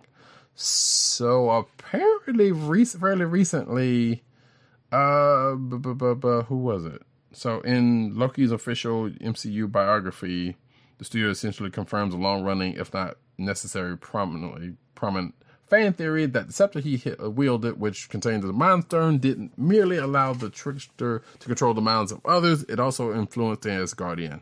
So basically, he was also being controlled by the Mind Stone, which he held. Okay. fueling his hatred over his brother Thor and the inhabitants of Earth. I partially don't buy this because let's face it, his hatred of Thor has been a long-standing thing in the comic books. Mm-hmm. So this is kind of a convenient way of like making him not as evil as, you know, his comic or mischievous. I guess I don't know which way you want to go with that one as his comic book portrayals. So whatever, man. But anyway, it says here that that phrase may be viewed as vindication by some fan theorists as vindication, but robs Loki of his agency in the Avengers and diminishes his ultimate redemption in Thor Ragnarok and Infinity War. Maybe kind of agree with it, but as I've seen on the nearly dead Tumblr, hey, not all villains need redemption. So I don't know whether, and this article kind of goes on to, you know, to lengths, which, you know, you got to do that for an article, I guess. So that's the thing. I don't know if it changes anything for you guys. I'm calling a spade at this point. Next up. I was just looking at the script, actually. So what was you the John Boyega Star Wars thing. No, I'll get to that. I saw that. I was looking through the script, the Spider-Verse script. Come on, man, we got a show. I was just looking at it. I was like, wait, how come I can't get past the first couple of pages? Is that you were saying something about that earlier? Or is it just taking its sweet time to load?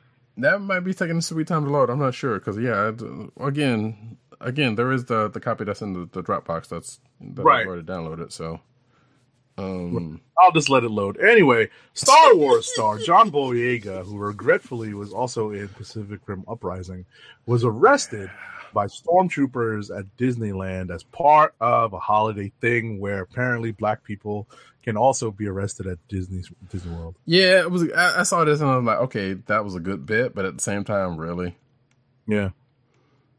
But yeah, but he took it in stride, I guess, and I don't know, maybe it was set up beforehand or something. I don't know, but still, yeah, it was kind of silly. Anyway, next up,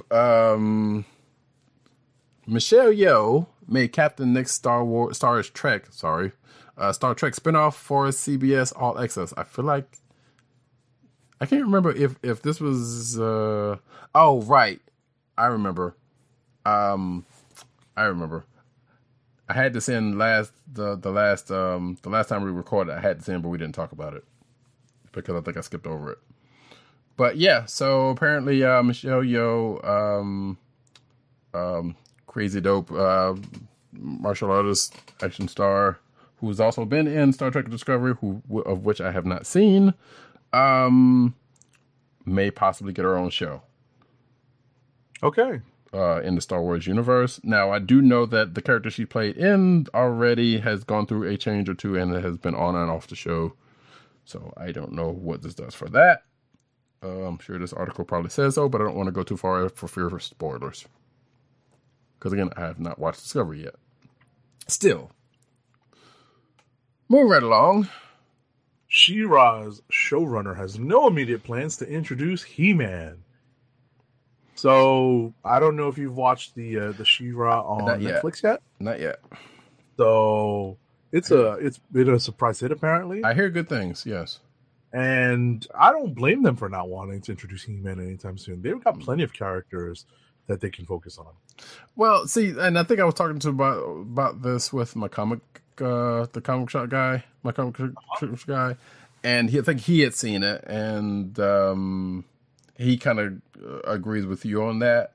And my thing, I was like, now if you're of a certain vintage, you know that He-Man came first, that show came first, and then She-Ra was a spinoff of that, and there was even a movie that kind of bridged the two that ended up being the basis of her first 6 episodes of her show, which was basically her origin. Mm-hmm. So I am curious, I am more curious now to see how they did the origin without that nugget in it. But at the same time, as my comic book shop gave, was like, yeah, it's like She-Ra, aka Adora, was around on Eternia and Etheria before Adam, He-Man, even though they're like twins. So it's relatively not necessary to tie the two together. So, but yeah, speaking to Inverse, Noelle Stevenson says that He-Man is not really on the table for this iteration of She-Ra at all.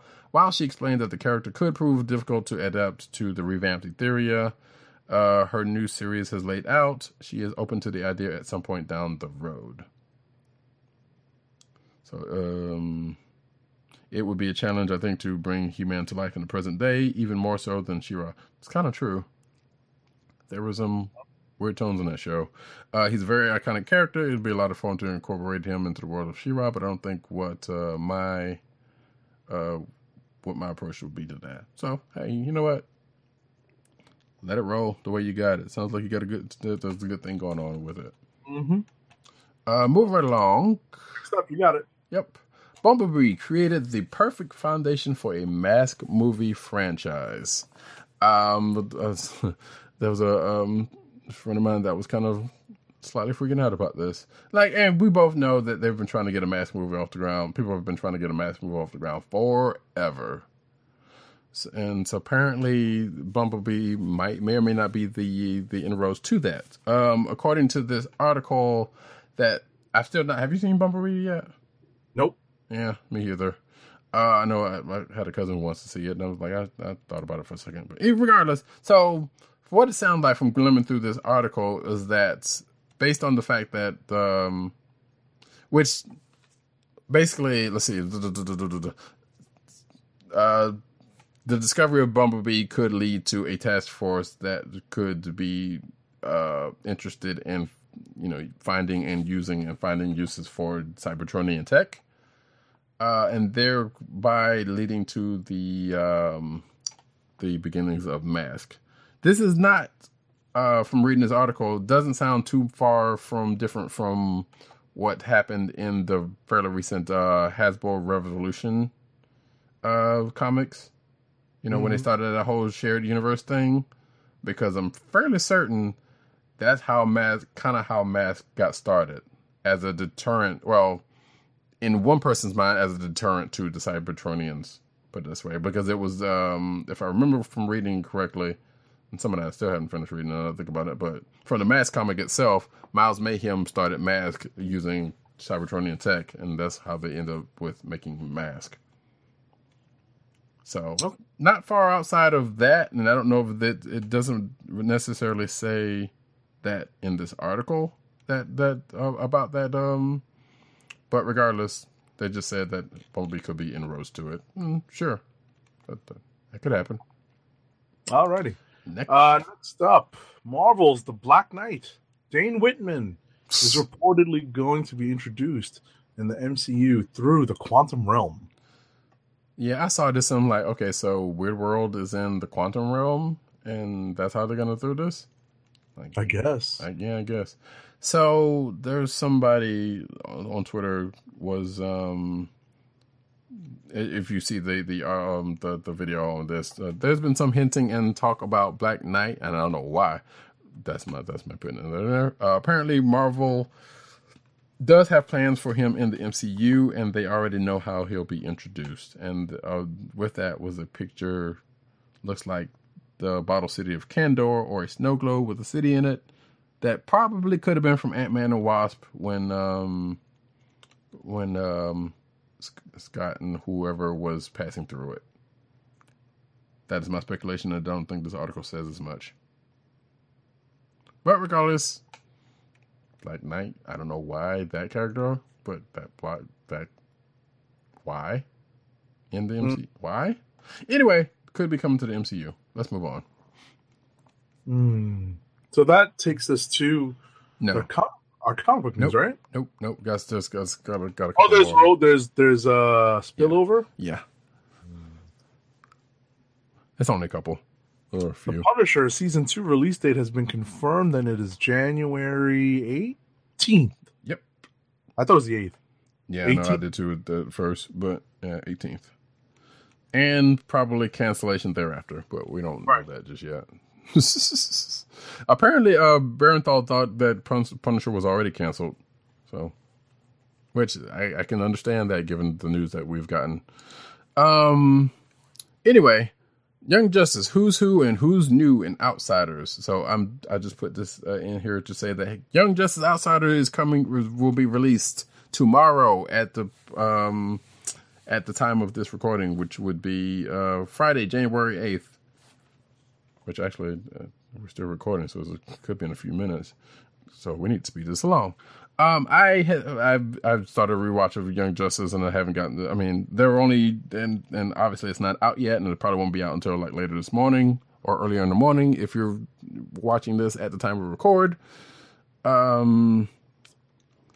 Yeah. So this article is basically a who's who of who's in the new season, including some old favorites and some new folks. Again, like I said, Friday, January 4th, which is tomorrow, which by the time you hear this will probably be out on DC Universe. Just go check it out. And there was something else I was going to say about this, but I totally forgot. So moving right along. Alrighty. So what do we want? Batman Hush Voice cast includes several DCAU veterans. Yep. Jason O'Mara, who apparently was, I think, if I'm not mistaken, he was in Agents of S.H.I.E.L.D. before they killed him off. But he's also done a bunch of, I think he has voiced Batman a few different times in the DCEU. Jerry O'Connell, Tara Strong, Rainn Wilson, Bruce Thomas, and Vanessa Williams. I'm not sure which Vanessa Williams. I was about to say, there's more than one that we're familiar with. Right. I'm going to assume it's not the singer because I think she goes by Vanessa L. at this point, Williams. Not Mrs. Rick Fox. Anywho, so yeah, like I said, then it just kind of goes through who's they've played before. Tara Strong, you know that voice if you don't know the name, regardless. So yeah, they're still doing Hush, and I think that comes out sometimes this year. Next up. S.H.I.E.L.D. Adrian Palicki reveals Marvel's Most Wanted pilot details. And I think there was also another article that said that she wouldn't mind being back on Agents of S.H.I.E.L.D., which I think this is going to be the last season of this anyway. And I say yes, she should be back on Agents of S.H.I.E.L.D. because they shouldn't have gotten rid of her.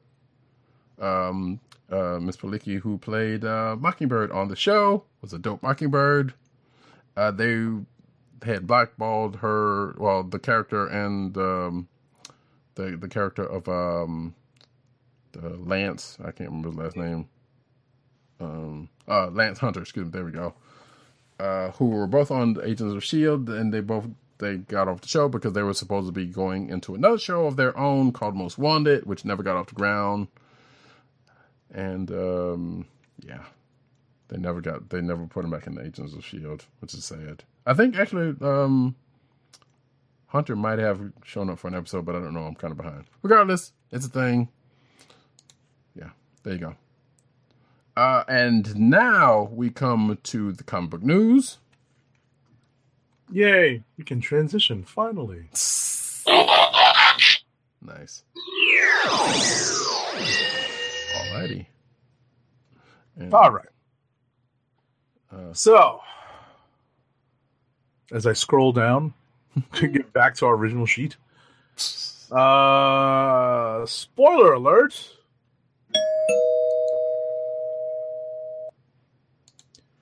In Infinity Wars #6, Adam Warlock rewrote the Infinity Stone's role in the Marvel Universe. It's also followed up on this week in the Infinity Wars book. Did you read that or no? I did, actually. Oh. I wasn't so keen on it. That's why I didn't want to bring it up. Sure. Yeah, it felt like I didn't read it, but I don't know. From what I've seen in this article, I was like, well, that's kind of anticlimactic. But I don't know. I need to read Infinity Wars before I say anything concrete. Regardless, that's the thing. Jason Aaron discusses the highly anticipated World of Realms. Speaking of this again. So he says here, for 6 years now on my run of Thor, I've been using Malekith's War to explore the different realms that strung together along the World Tree. We've been to each and every one of them, seen how people there have been touched by this world to end all wars. And now, as the war finally comes to the last realm standing, Midgard, where the heroes of Earth are waiting, those other realms will have a pivotal part to play. Whether for good or for ill remains to be seen. I could have sworn they've done this before.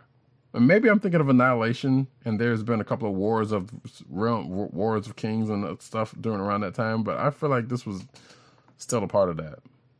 And I'm probably wrong. So, regardless, this stuff is building up. So, I don't know. I know you've been reading Thor, so you probably know a little bit more about what's going on. And I'm just waiting for the event to start. The build-up is pretty good. Right. Yeah, maybe I have to. I don't know. I keep saying I'll catch up to Thor, but I don't know. At this point, it's starting to get a little long. Speaking of War of the Realms, yes. Apparently, spoiler alert, but it's part of the advertising, so I'm not going to ring it. Sure. Daredevil is going to come back as a man with Asgardian powers during the War of the Realms event. Why? Because he's dead right now. Is he? No, he's not. But I was about to say they didn't actually kill him. No, they gave him back his sight for a minute, if I remember correctly. Right. So I don't know. It's Marvel. Yeah, I don't know. Somebody really likes Daredevil, I guess. So yeah, that's the thing that's gonna happen, and I don't know. I guess that would be interesting to see how Daredevil would take to a whole nother realm of existence, I guess. And new power set. I don't know. Marvel's Darth Vader finale reveals the identity of Anakin's father. So yeah, creepy stuff, yo. Creepy. Did you read it? I read it. Okay, yeah, because I knew I was the only one that was reading the book on the panel. But I didn't know you had gone back and read it. So yeah, and I just read this book. Yeah, sure. Well, yeah, because this one you didn't necessarily have to, And yeah, I mentioned this when we talked about it, when I talked about it when it happened, and I neglected this part about it for a reason. Although I should have said something along the lines, but yeah, I think I was going to mention that the Immaculate Conception wasn't so immaculate, sort of. Not even close. But it's weirdly circular, which kind of bummed me out. Mm-hmm. And apparently, and as we know, these comics are canon. Right. So, and it changes your view of all of the interactions between these characters all the way through Jedi. Right. So I'm like, all the way through Jedi, all the way to the last scene in the Death Star between, grandchild. You know what I mean? It very much reverberates, and it's still, I'm like, I like even think about it now, like it was really, and okay, sure, I see it to really, like that was kind of my whole way going around this, like even when I read it then. I was like, but yeah, so that is the thing. And let's put it this way. We've told you everything. I mean, granted, this is like a 2 or 3 weeks old, so spoilers be darned, but, we don't necessarily have to say that much more. Right. It is, given what we've just said, who you think it is, and it's weird. Mm-hmm. And if I scroll down, I think it does show the panel, so I'm not going to do that. Well, yeah, well. Look away, folks. Look away. Or don't. I mean, it's read the book. Read the book. Definitely. I would say if you you don't necessarily have to know fully what was going on at the end of near the final arc of that book, but if you want to know how you got to that point, that you could, but you don't necessarily need to, because like I said when we talked about it, it was kind of a greatest hits. Right. Of Anakin / Vader's life going on in there. So anyway, enough about that. That's wow. Amazing Spider-Man's Hunted Arc. Try to keep this moving, folks. Yeah, no. Amazing Spider-Man's Hunted Arc is a bookend to Kraven's Last Hunt. So apparently those are big shoes to fill. Kinda. A little bit. Big shoes to fill. Kraven's Last Hunt is still revered as one of the best, storylines ever for just ever, and especially for Spider-Man and those characters. So, That's a pretty tall bill to pay. Interesting. I just found some news that I'm not going to bring up right now, but that's weird. But yeah, so we'll see how that goes.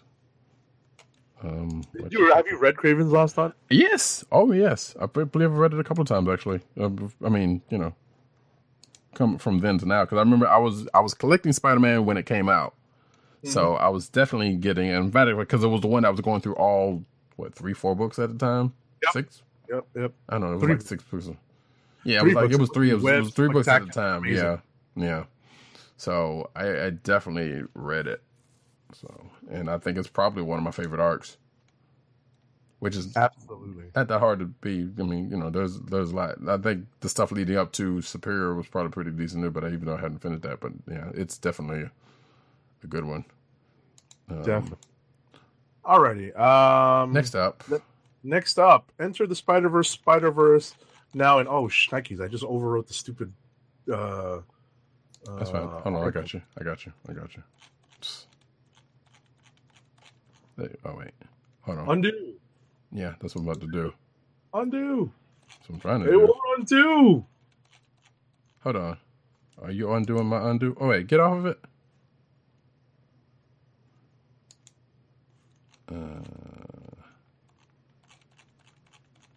What just happened?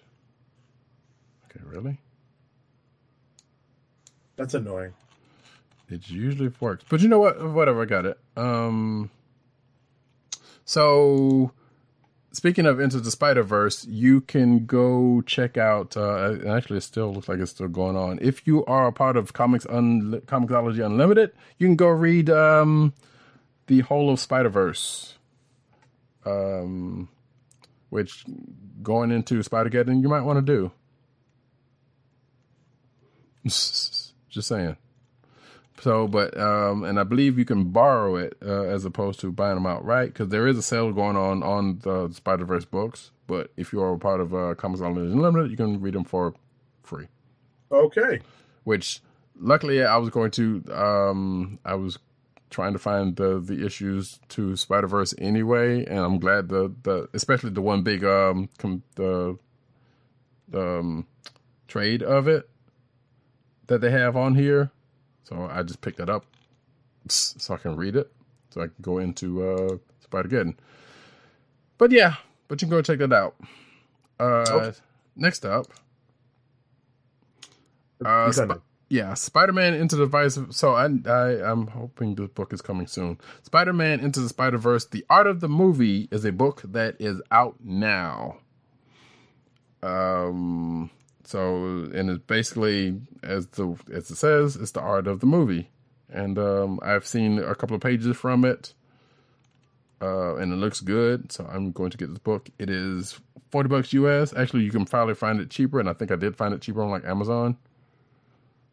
But yeah, but it's a book that is out there. You can go check it out if you are so inclined.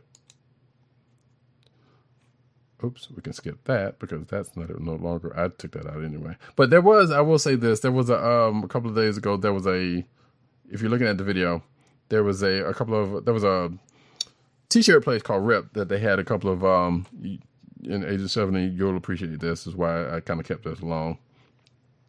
A couple of t-shirt designs. Speaking of Spider-Man, there's one with the Wu-Tang symbol. So Rip has their things like they put them on sale for a day, technically 2, but they put them on sale for 1 day, and then they put them in the vault or whatever the case may be.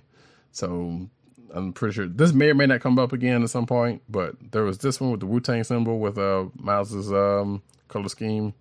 Sure. Web scheme. If you look in the video, then there's this Batman one with his villains, and then of course this other one. The Spider.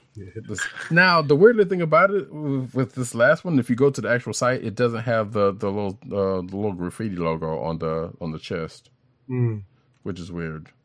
But regardless, I don't know. Maybe it'll come back up again. I didn't get a chance to because I was going to get at least one of those, but I didn't. So, but on to actual news. Let's see. Spider. Here we go. You doing this one?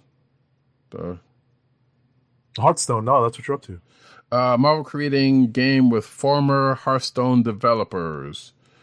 So Marvel is working on a new game with Second Dinner, a new studio opened by former Hearthstone developers Bryn Brode. That's a name I know of from Hearthstone. And Hamilton Chu, according to Variety, little is known as about the untitled game. I'm going to guess it's a card game, but I could be probably wrong. That picture looks like the picture from Marvel Heroes, the game that is now dead, and that makes me sad. But regardless, so yeah, be on the lookout for that. There's no title or time frame from the game, so I will definitely let you know when that happens. Next, Marvel's Rosamund and Purdon have been promoted. This is internal Marvel stuff. Mm-hmm. So yeah, Bill Roseman, who was definitely part of I want to say the writing of, if not something, I think he was a part of that Spider-Man PS4 game as writer or something. I know he was definitely, there was an Easter egg of his in the game, but I know, but I think he's had something to do with it. So yeah, Roseman has been named vice president of Marvel's games division in addition to his previous role as creative director. Roseman joined the LA-based division after an 8-year stint editing comics for Marvel. Ricky Purdon has been promoted to talent relations director after previously being a manager of that department. He joined in 2015 after working for DC. So I guess congrats to both of them. Next, Brian K. Vaughan and Cliff Chang's Paper Girls will end in July 2019. I think Tim's probably the only one who was reading this book. I don't know if he still is or not. So it's interesting. They're ending it after 30 issues. It's still a round number, right? And I'm assuming that the story that was being told well. I guess I don't know. I didn't read. I've never read the book. Apparently, it went places. Next up, let's see. Oh, Robin Wood joins Buffy the Vampire Slayer from Boom Studios. So there's going to be a new Boom book. And they're going to introduce the character of Robin Wood, who, if you remember the Buffy the Vampire Slayer canon, was the son of a Slayer who Spike killed at one of, as we saw in a flashback to one of the seasons. So, and I don't know where this book is being taken place, but apparently this is before he becomes principal, looks like, of Sunnydale High. So this might be like early, which is kind of weird because he didn't. Anyway, it doesn't matter. We're going to just keep on. All right. So speaking of books that are ending, Green Arrow is going to end with issue number 50. Yes. So yeah, apparently, yeah. Green Arrow no more. Actually, that's not true, but but yeah. So it says, yeah, it'll be the final of the current series. I think they said there's probably more plans with Green Arrow, but maybe not with his own book. I don't know. That's speculation. So there you go. DC cancels another New Age of DC Heroes series, and that one being I believe that was The Unexpected, which I think we talked about before. See, the publisher of the Advance from March revealed that the Curse of Brimstone will be canceled following its 12th issue, not The Unexpected. This confirms previous reports that the series would be ending along with fellow New Age of DC Heroes Sideways. So Sideways is also ending. Which, yeah, I wasn't really sure about what was going on in that book anyway. So sorry to see these two books. All right. Next up, you're saying? Oh, you're going to add something to that? No, I'm saying next. So DC Comics has a new superhero, appropriately in the Vertigo comic section. He's got a Messiah complex. Now, who do you know who has a Messiah complex on? Might just be Nate Gray. Oh. Yeah, right?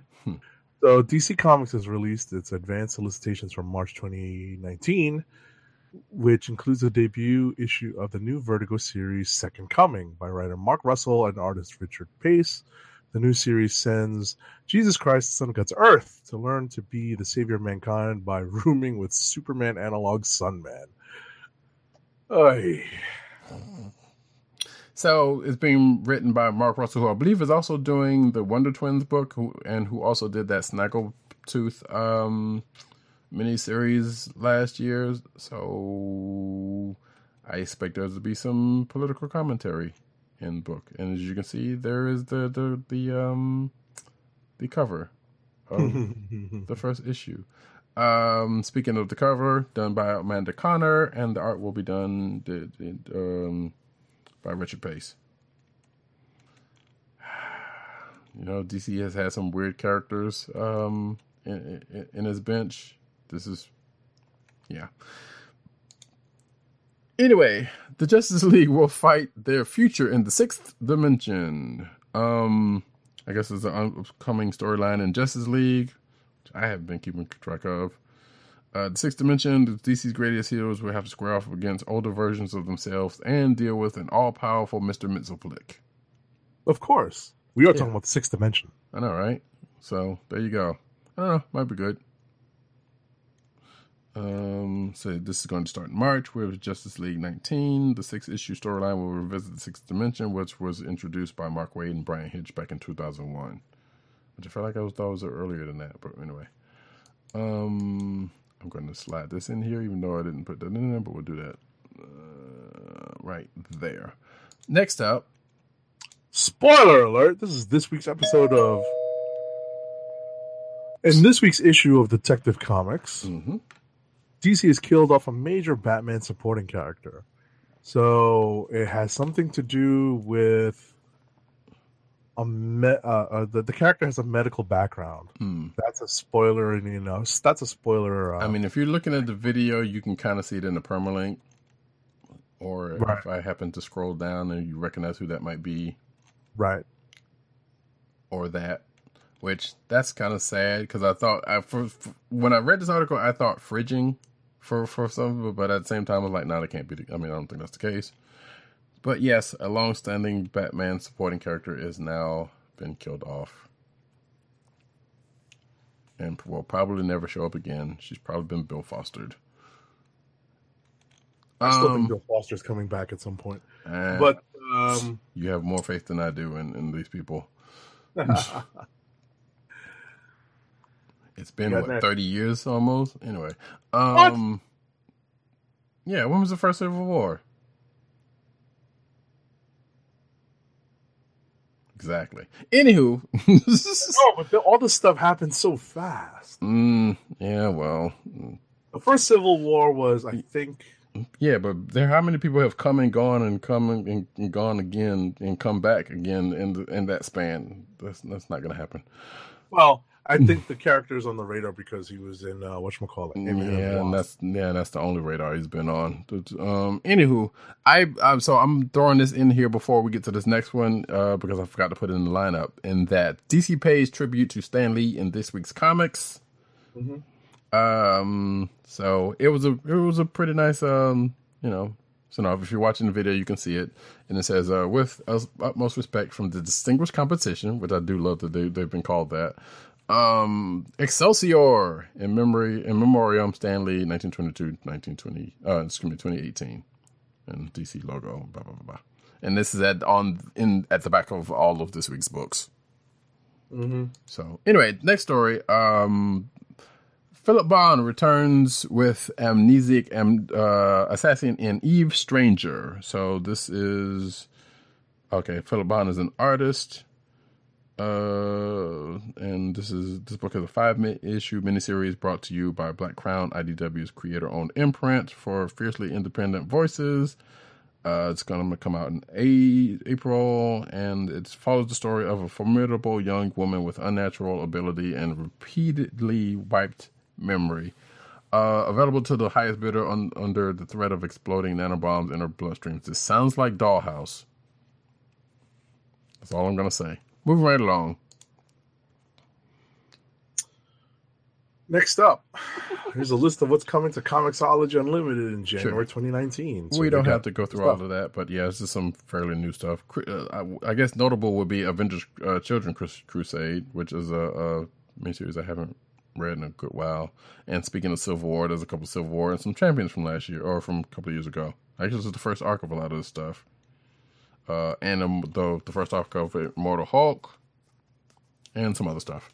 Anywho, Aftershock proclaims 2019 the year of reading dangerously, quote unquote. So it says Aftershock, the industry's fastest growing independent publishers, prominently is promoting both new and established comics audiences to the read dangerously, claiming 2019 to be the year of reading dangerously. Supported by a robust advertising and marketing campaign, this call to action will serve as a rallying cry behind all Aftershock brand activities and initiatives all over the course of the year. Okay, cool. Yeah. Last but not least, I figured you could get a kick out of this one, even though it's not comic related, but take it. Of course. So, B.I.G. and the Wu-Tang Clan are going to be honored with street names in New York City. Of course, they're going to be in their respective home boroughs. So Biggie's going to have a street in Brooklyn, and Wu's going to have a street in Shaolin, aka Staten Island. Yeah. Wu-Tang Avenue. That's is there? I don't even know if they say it here. But yeah, like I said, it's not comic related per se. Oh, this is the Wu-Tang Clan district. Nice. According to this Instagram picture that is here. And why are they talking about Woody Guthrie? Oh, New York Council voted unanimously to recognize the Brooklyn rapper and Staten Island collective alongside folk. So Woody Guthrie is also getting a street name, I guess. Mm-hmm. There's no picture of the Biggie one though. Just the Wu-Tang one. So I don't know. I'm sure you'll find it. Well, I mean, so the locations are for Big, it's St. James Place between Fulton and Gates Avenue. It's like where you grew up, right? Right. That's going to become Christopher Wallace Way. Right. There we go. Vanderbilt Avenue and Targee Street in Staten Island will be named the Wu-Tang Clan District. And Mermaid Avenue between West 35th and 36th Street in Coney Island in Brooklyn is going to be called Woody Guthrie Way. Right. Cool. If you ever get around to these places, you'll be sure to get us some pictures. There you go. And on that note, folks, we are at the end of the news section. We got another ad read before we bring this joker home. Sure, we had a nice long episode to cover, extra news and extra comics for basically 2 weeks of stuff. So, our last ad read of the night, because you might be hungry after listening to all this, is for Blue Apron. Blue Apron's meal delivery service has fresh ingredients and incredible recipes delivered weekly to your door. Skip the grocery store and make incredible meals at home with Blue Apron, always shipped free right to your home. And now the listeners of the Comic Book Chronicles can get $30 off your first Blue Apron order. To place your first order with $30 off and to help keep our show free for you, go to our network website at cspn.us. That's cspn.us. Then click on the Keep Our Podcasts free link at the top of the page. From there, scroll down to the Blue Apron link and sign up for your first order. Blue Apron through cspn.us. Do it today. And as we end this here show for tonight, and we start off a whole brand new year of Comic Book Chronicles content. Say that 5 times fast. Shout out to Matt Wang, as we tend to do, because he just... Wait, what did he just say? Because I know he's been watching. He said, great show, Mr. Bunch, because I had to hop on a call with Asia. La-di-da. Hey, man, that's because it's 12 noon over there. Right. But we'll watch the rerun on YouTube. Well, we're happy to see you one way or the other, and always, good sir. I saw the picture of him and his lovely family on his Instagram. There you go. Anyway, like I said, we're going to end the show for tonight, and we will be back next week with another episode of Comic Book Chronicles.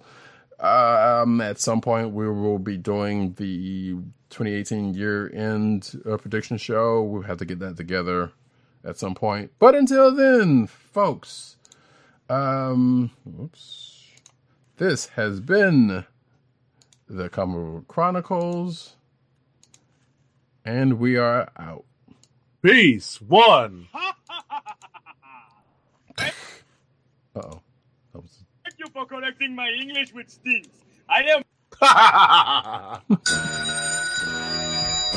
Good evening. Would you believe it's Dr. Doom? What's on your evil